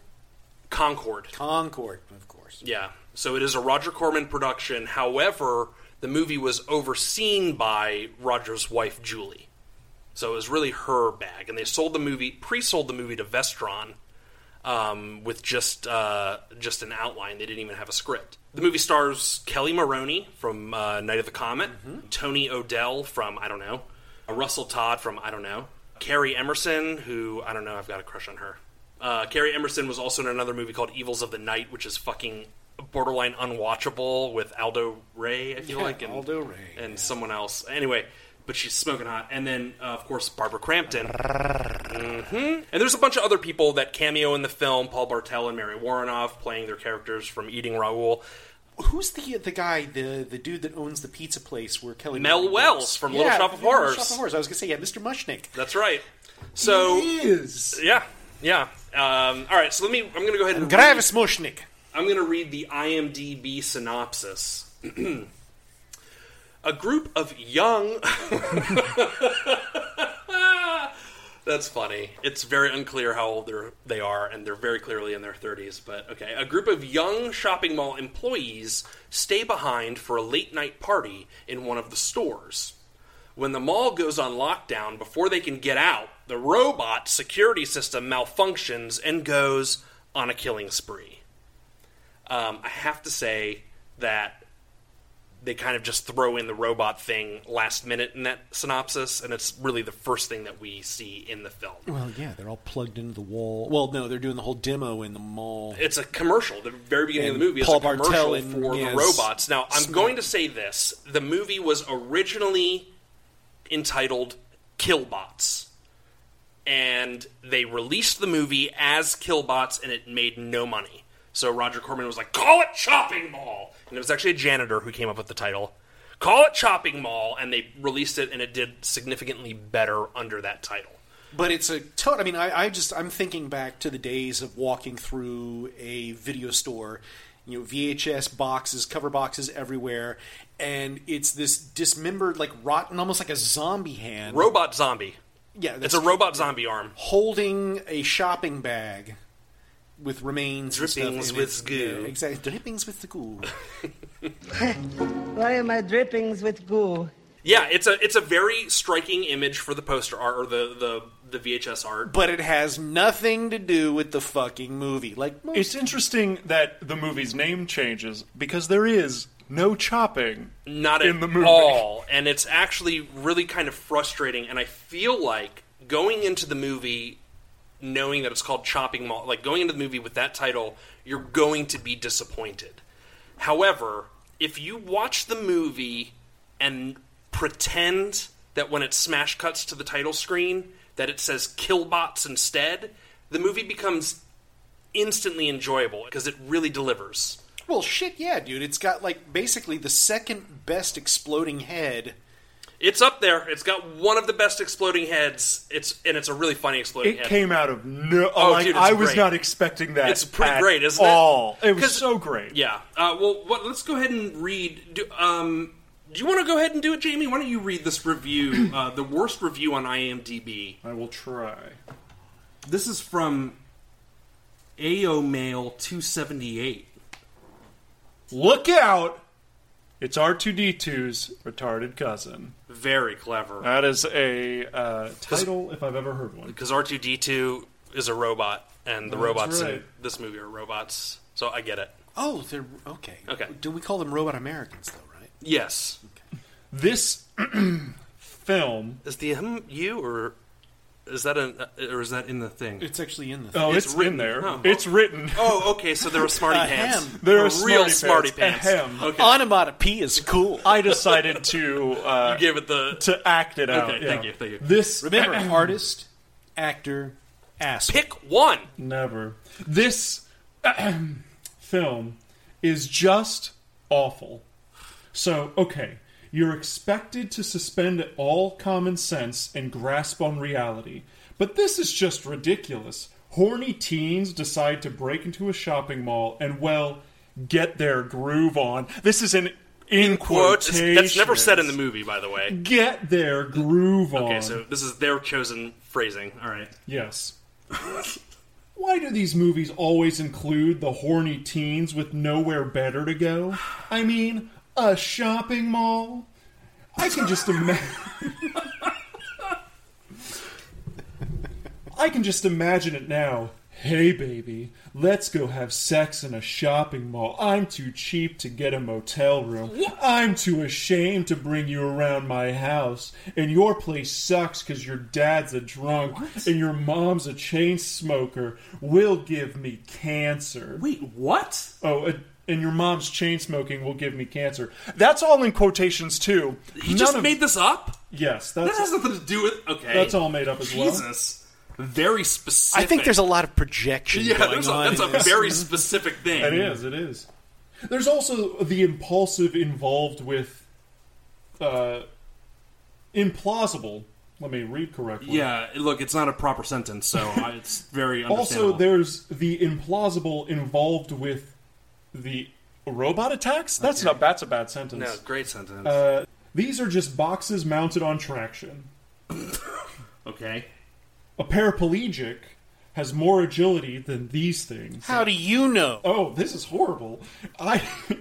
I've been more fearful of Stephen Hawking stalking me. Jesus Christ. Why people continually look behind them to check the progress of their pursuer, and why they trip over the slightest thing, then instead of bouncing back up and fleeing, just sit there with hands to face, screaming while the attack advances is beyond me.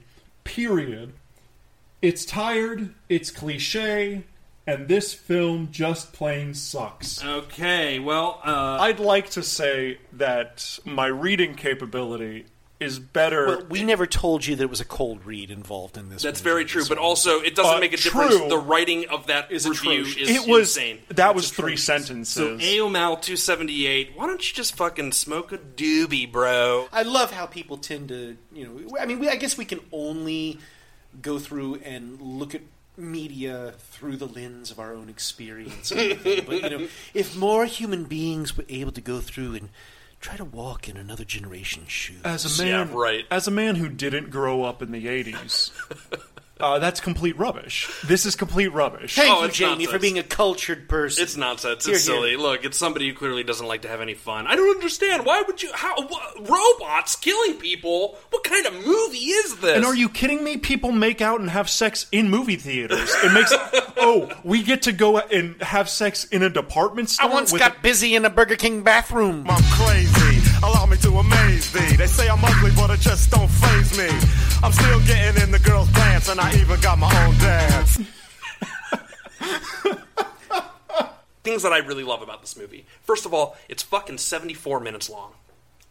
Agreed. Okay. The second I saw the movie and I was like, oh, it's 74 minutes, down. I was and I'm like that. It's like a big reason why I love like those old, Universal horror films. Is like they're fucking 68 minutes long, and I'm like, perfect. I'll watch 4 of them tonight, and it's the equivalent of watching like in Midsummer. So it's got that going for it, which is great. But the people that are in the film, the actors in the movie, are actually genuinely interesting to watch. They're all good actors, and all of their performances are fine. Like, they're good.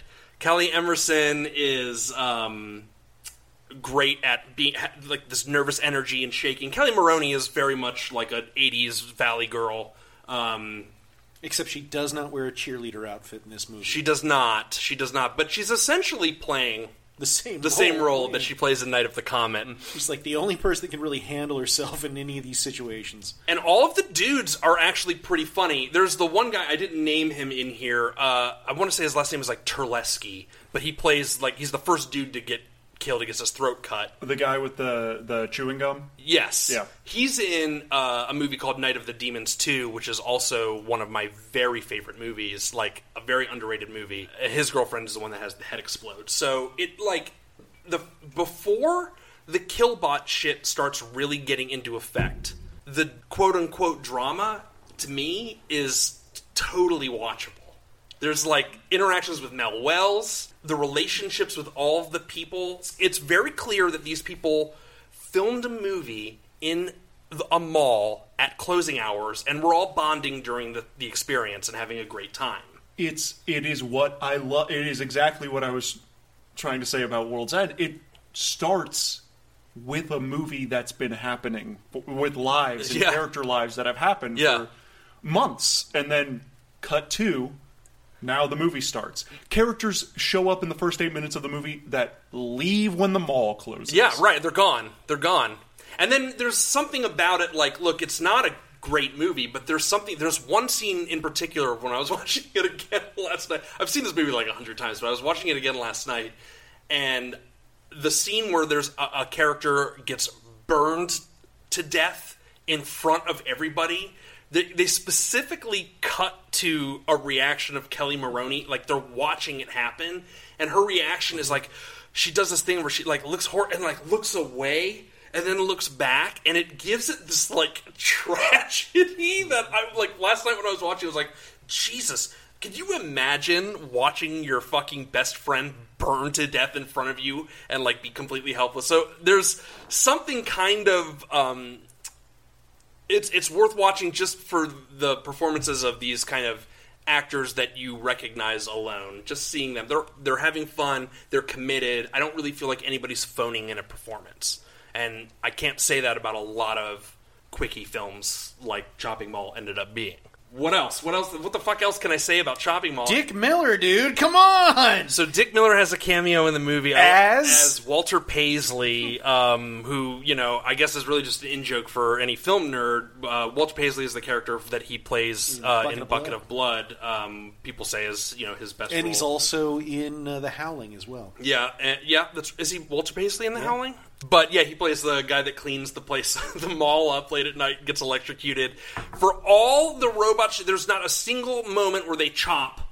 And it is very frustrating that there's no chopping happening in the movie. I would have loved it with that title if they had like a robot arm with an axe on it that chopped somebody up or something. This movie screams to me remake. I would love to see a remake of Chopping Mall. They announced one in 2010. Oh, really? And it has never happened. But the movie Chopping Mall from 1986, or Killbots, was shot at the Sherman Oaks Galleria. So when I lived in LA... How many movies is that thing? I mean, it's like...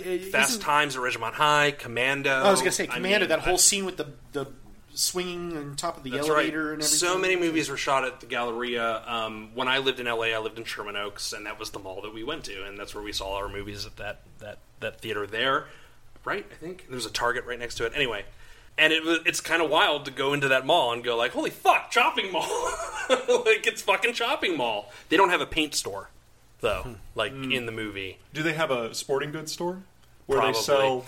Well, that's the thing. It's like, you know, when you watch it now, you're like, it's so weird because when you think of malls now, they're so like boutique. It's basically all the same kind of shit. It's like do you want this kind of gift or do you want this kind of gift or this kind of T-shirt or this kind of T-shirt? And then like the department stores are like clothes centric now, and then there's like what's a department store? Kind of like weird niche, but there's no Walmart's basically taking care of malls, right? So the like mystique of old malls, I mean, it's missing. It's right? totally missing these days, and I'll tell you what, it's no Monroeville. I'll tell you that too. No Monroeville. But Galleria is pretty memorable in another regard because Monroeville was Mall, it in Interspace too? Yes. Oh, yes, it is. Yeah, it's the mall where Martin Short gets injected in the ass. Yeah. You see it. It's been in everything, man. It's like when you go there, you look at it, you're like, holy shit. You know everything. But what's crazy is like there is no paint store. There's probably there's no gun store. Walmart has taken care of that. They've got it all. Yeah. You can get it all at Walmart. You don't need to go to the mall anymore. We don't need to hang out. People don't hang out with each other. They just spend their time online. So, you know, malls are fucking pointless. And write bad reviews. That's right. That's exactly movies that they don't seem to understand. It's probably written while he was sitting at the mall. Some of the things that this movie's got. Look, it's got a scene where a woman is running away from a robot and she gets blasted in the ass cheeks by lasers, and it's like shooting her like panty wearing ass over and over. It's very funny. It's got an exploding head. It doesn't have Bud the Chud too. Garrett Graham has a scene in the movie as one of the security guards. It's like programming, and it's excellent. It's watching it again last night, I was like, fucking Garrett Graham. His comedic timing, his physical presence is spot on. If there were going to be a remake of the movie, I would want to do a almost beat-for-beat remake of that scene with Garrett Graham trying to read a magazine or whatever. It's like a Playboy or Is something. it like a porno? I can't remember. And he pulls it around, and it's the centerfold, and it comes all the way out. That's right. Fully naked woman. That's right. And he keeps like looking back, like doing these like mini double takes back behind him. He's just Garrett Graham is so funny. It's got Barbara Crampton, and Barbara Crampton. Yeah. It's got Killer Johnny Fives. It's got these sweet indoor explosions.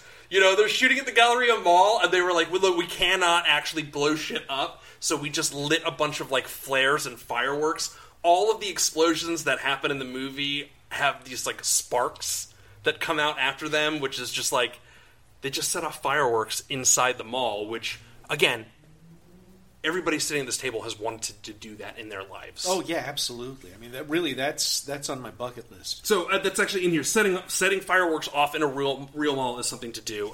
It's got a gratuitous synth score. I love it. Absolutely. By Chuck Cimino. I actually have it on vinyl.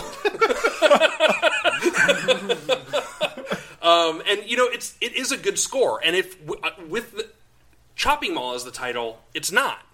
But Killbots, it's a great score for a movie called Killbots. I'd argue that it's a good movie.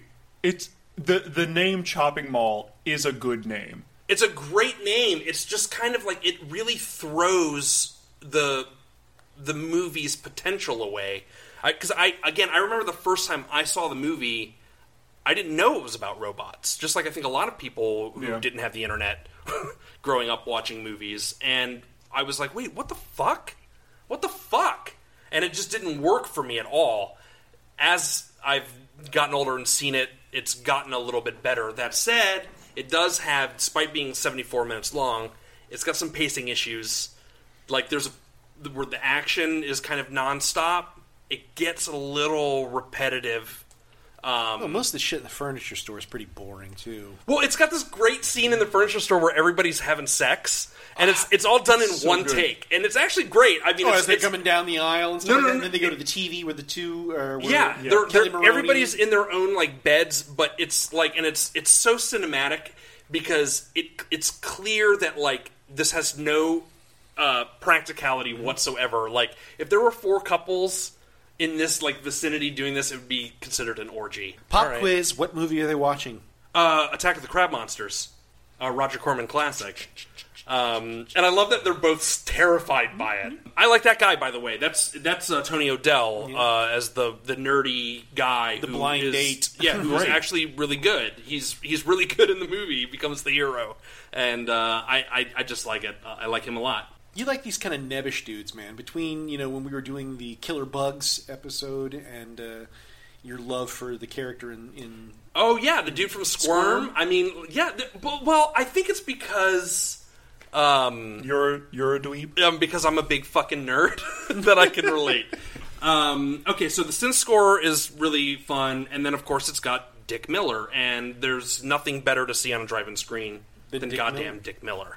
I have 2 thoughts on this movie. Okay.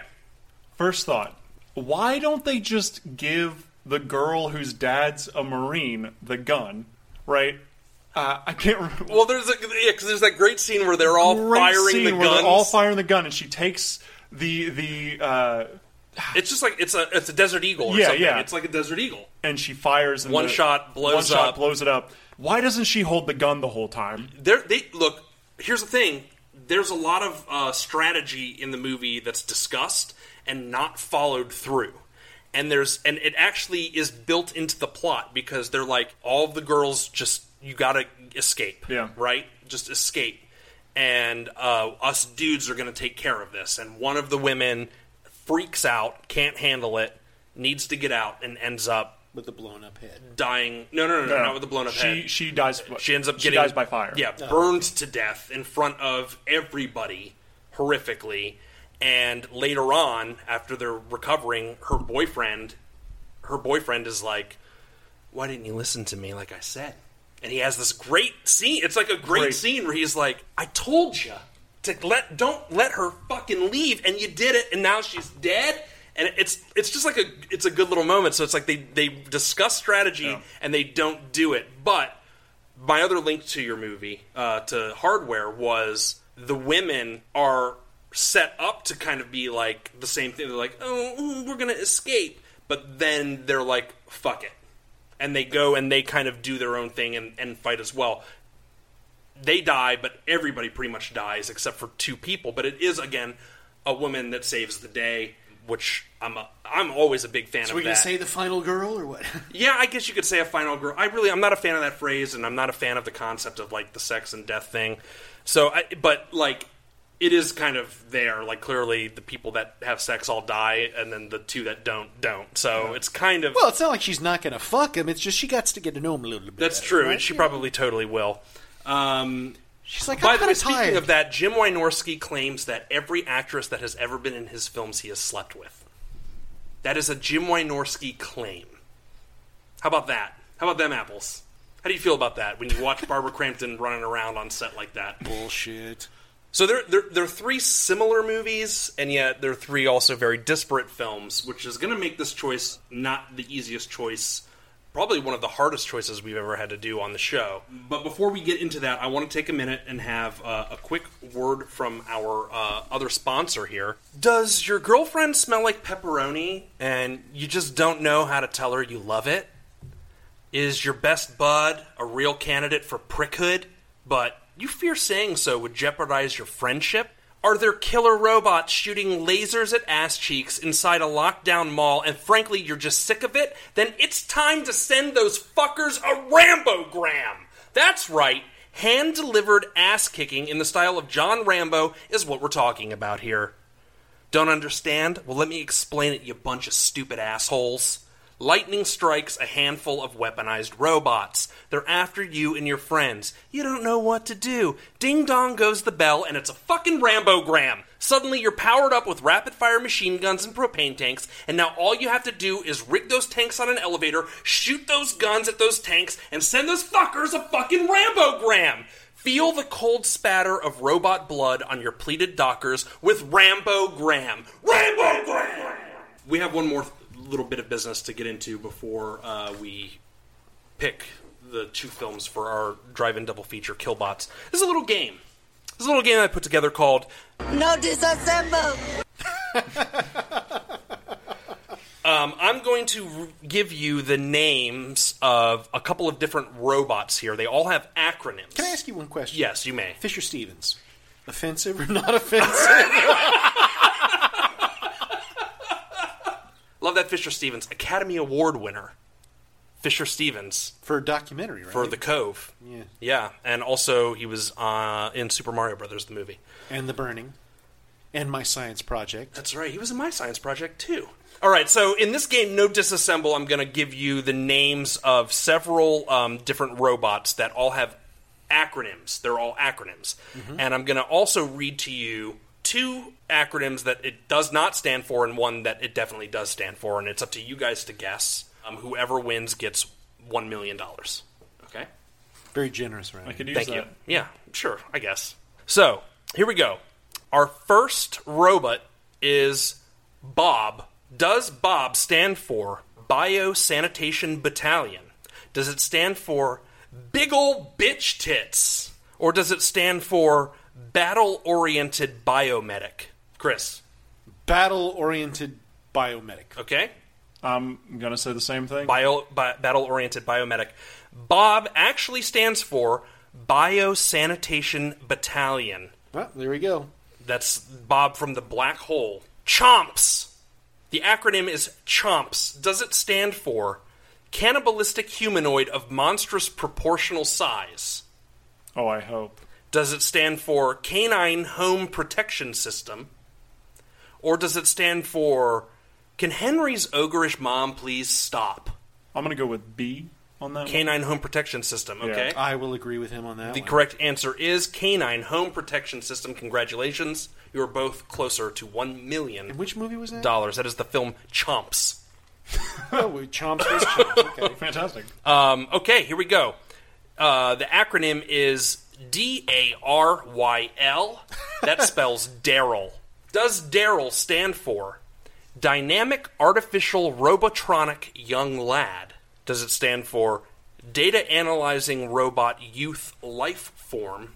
Or does it stand for Dat Ass? Really, y'all looking?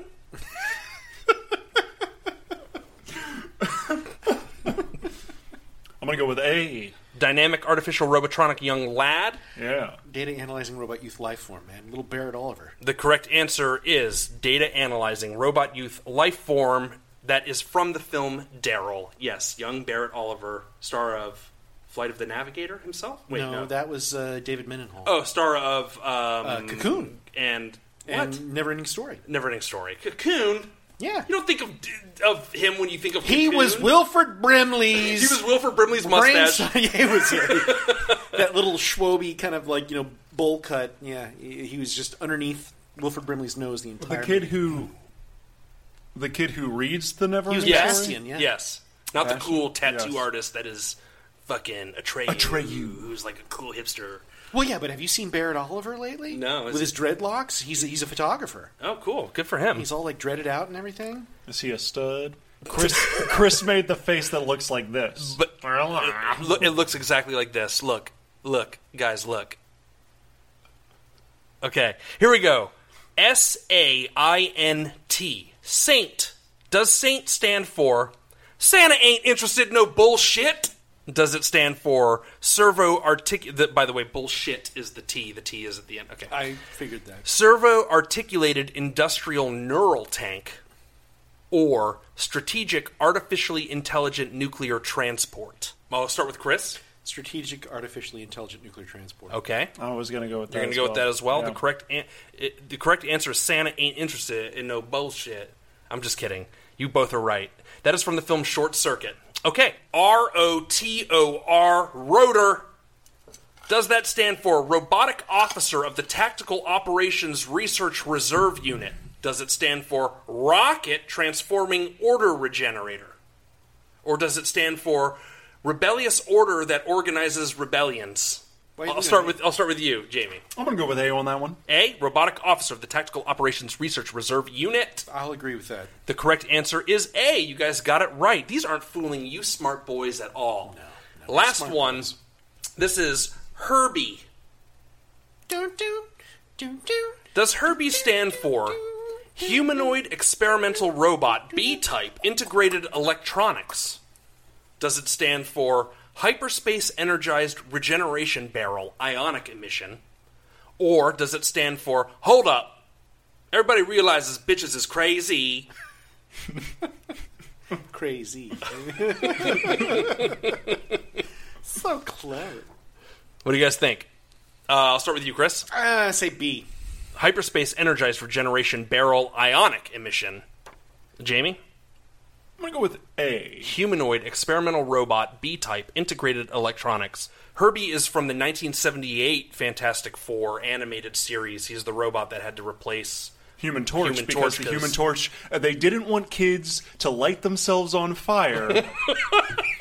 H.R. Mainway! Johnny, Human Torch. It's a bunch of oily rags and a lighter. So they replaced him with a robot. Yeah, that's right. A lovably hated robot. Yeah, a humanoid experimental robot B-type integrated electronics. Congratulations, Jamie Jones has won $1 million, and you have to pay the taxes on it. That's fine. Okay, it's what 100%? is it here? It's 104%. That sounds about right. Yeah. Anyway, so you actually owe us. You owe me $40,000. Okay. So great. Okay, so congratulations and fuck you. All right, guys, let's get down to the real order of business here. We've got an angry mob who is just ready for a double feature of Killbots. Fire bad. What is it going to be? We've got 3 movies.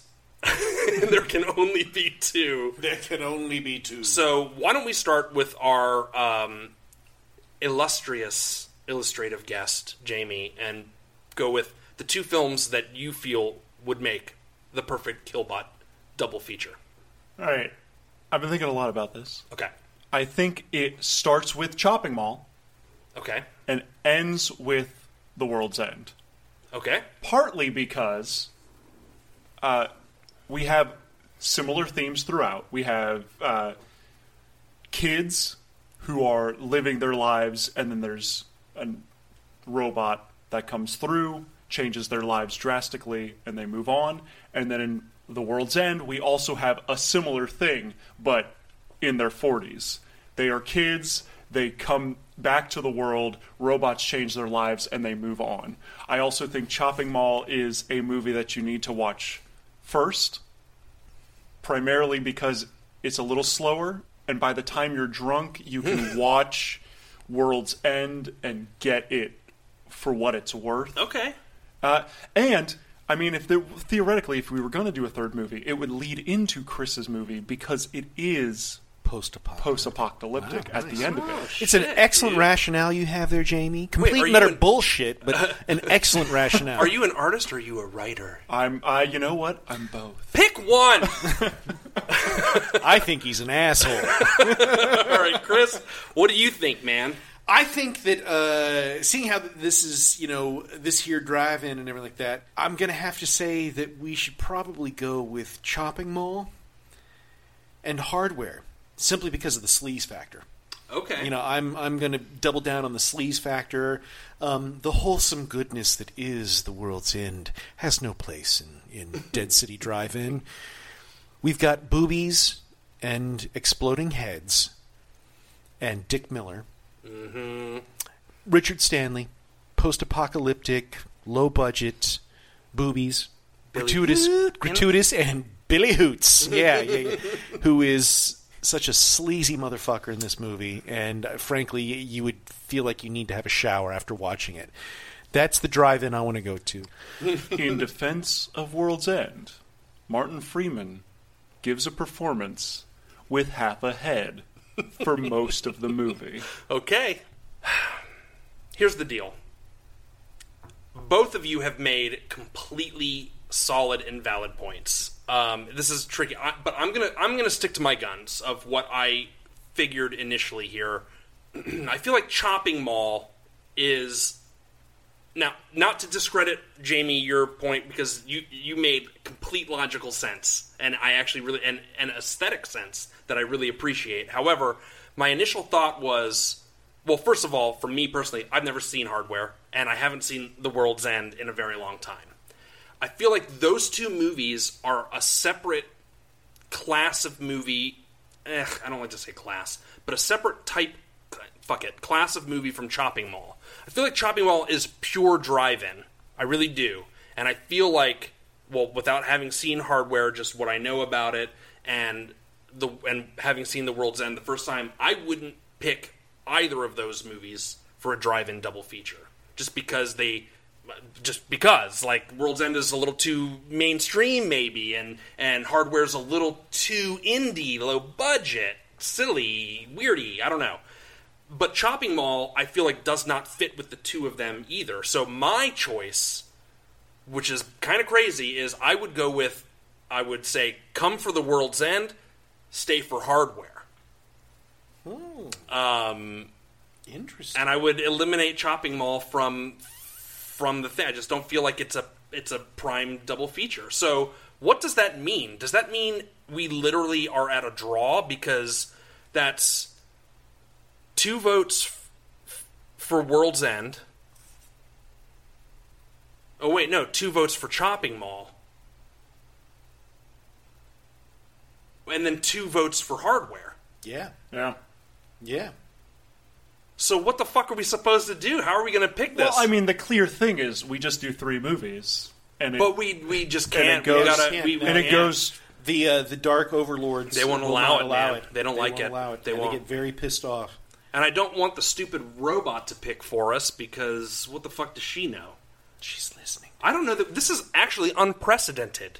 What do we do in this situation? What are we supposed to do? Do we Rochambeau for it? No, I think we go to the Thunderdome for this one. We have to fight it out? Yeah, basically. Yeah, 2 movies enter and 1 movie leaves. Okay, so the 2 movies that go head-to-head are what? Well, I'm not smart enough to figure that shit out, all right? I just said go to Thunderdome. I don't even know what that means. Hey, bust a deal, face the wheel. We had a deal, and the law says, bust a deal, face the wheel. All right? Oh my God, what are we, guys, we're seriously, how do we pick what the 2 movies are? This is crazy.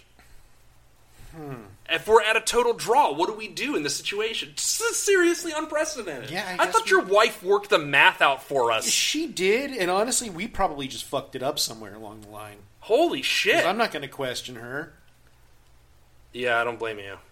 Should we just call her and say, hey, honey, which one of these movies should we pick? All right, we got to do it. We got to do it. It has to be done. All right, here we go. Hey, are you on your way home? No, honey, we're actually in the middle of a podcast right now. And, what's up, baby? We're needing some help from you right now.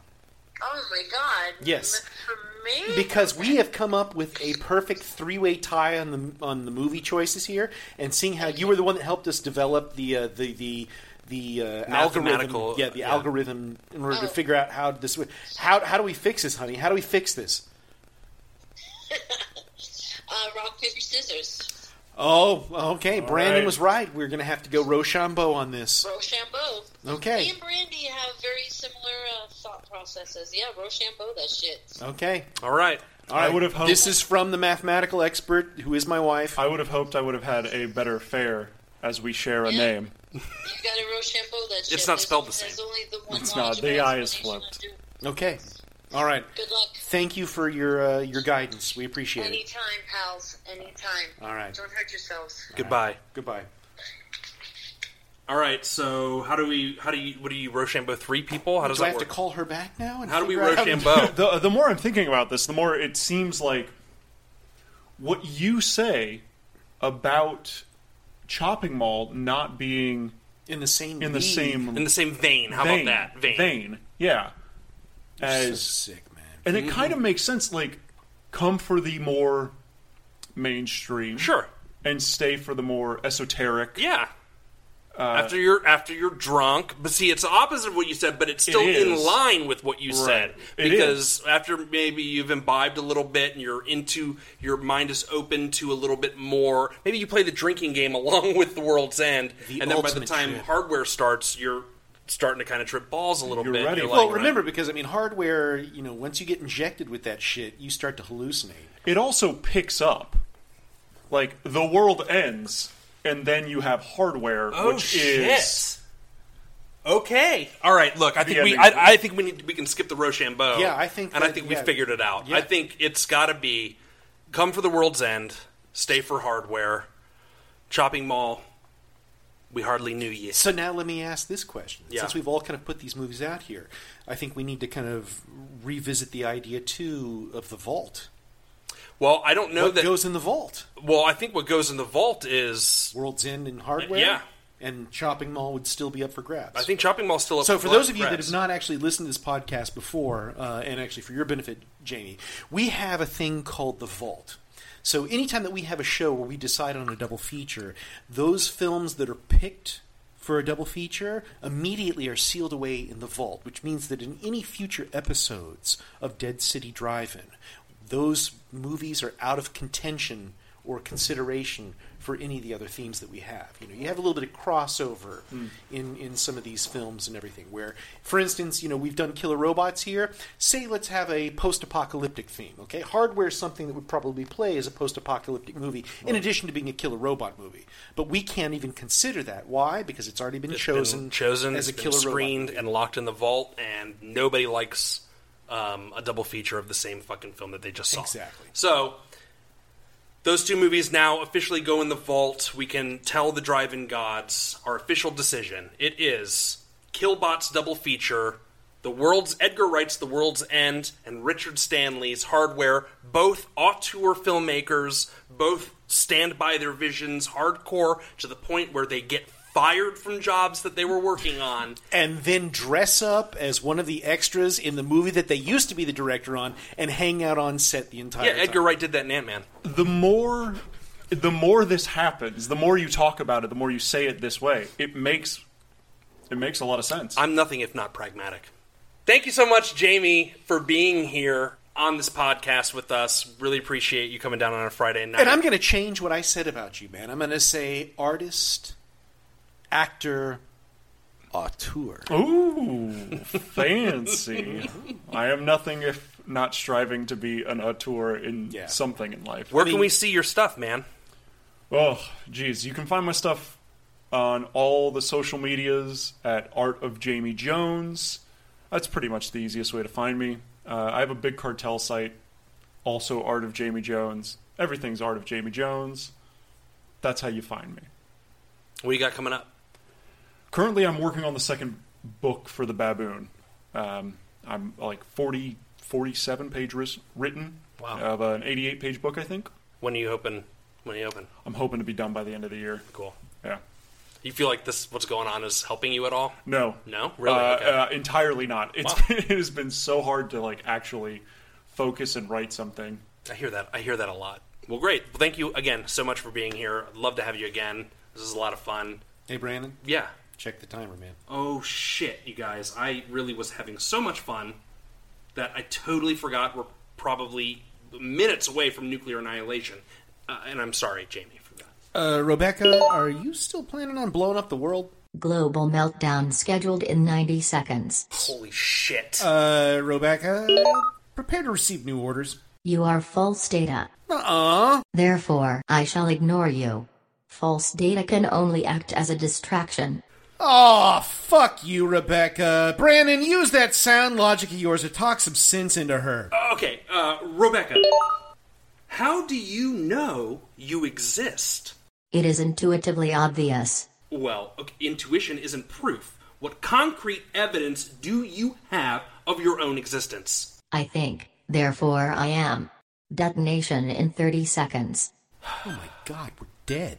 All right, well, Rebecca, how do you know that anything else exists? My sensory apparatus reveals it to me. Okay, so the only experience that is directly available to you is your sensory data, and this data is merely a stream of electrical impulses which stimulate your computer center. In other words, all you really know about the outside universe is relayed to you through your electrical connections. Exactly. That would mean you don't really know what the outside universe is like at all, for certain.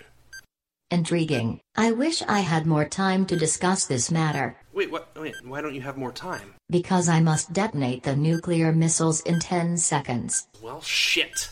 Minoring in philosophy really was a waste of tuition. Prepare for death in 5, 4, 3. Are we dead?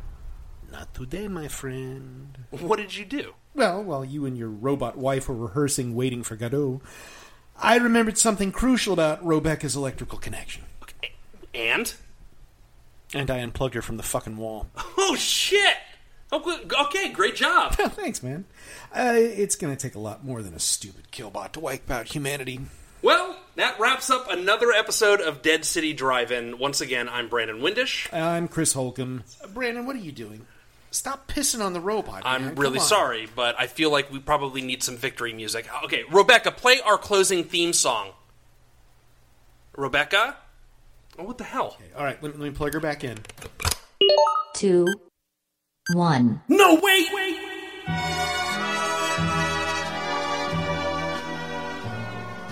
We'll meet again.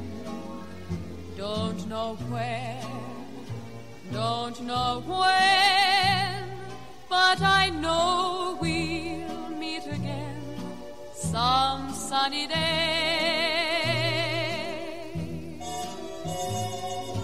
Keep smiling through, just like you always do, till the blue skies drive the dark clouds far away. Dead City Drive-In. Under 17, not admitted without parent.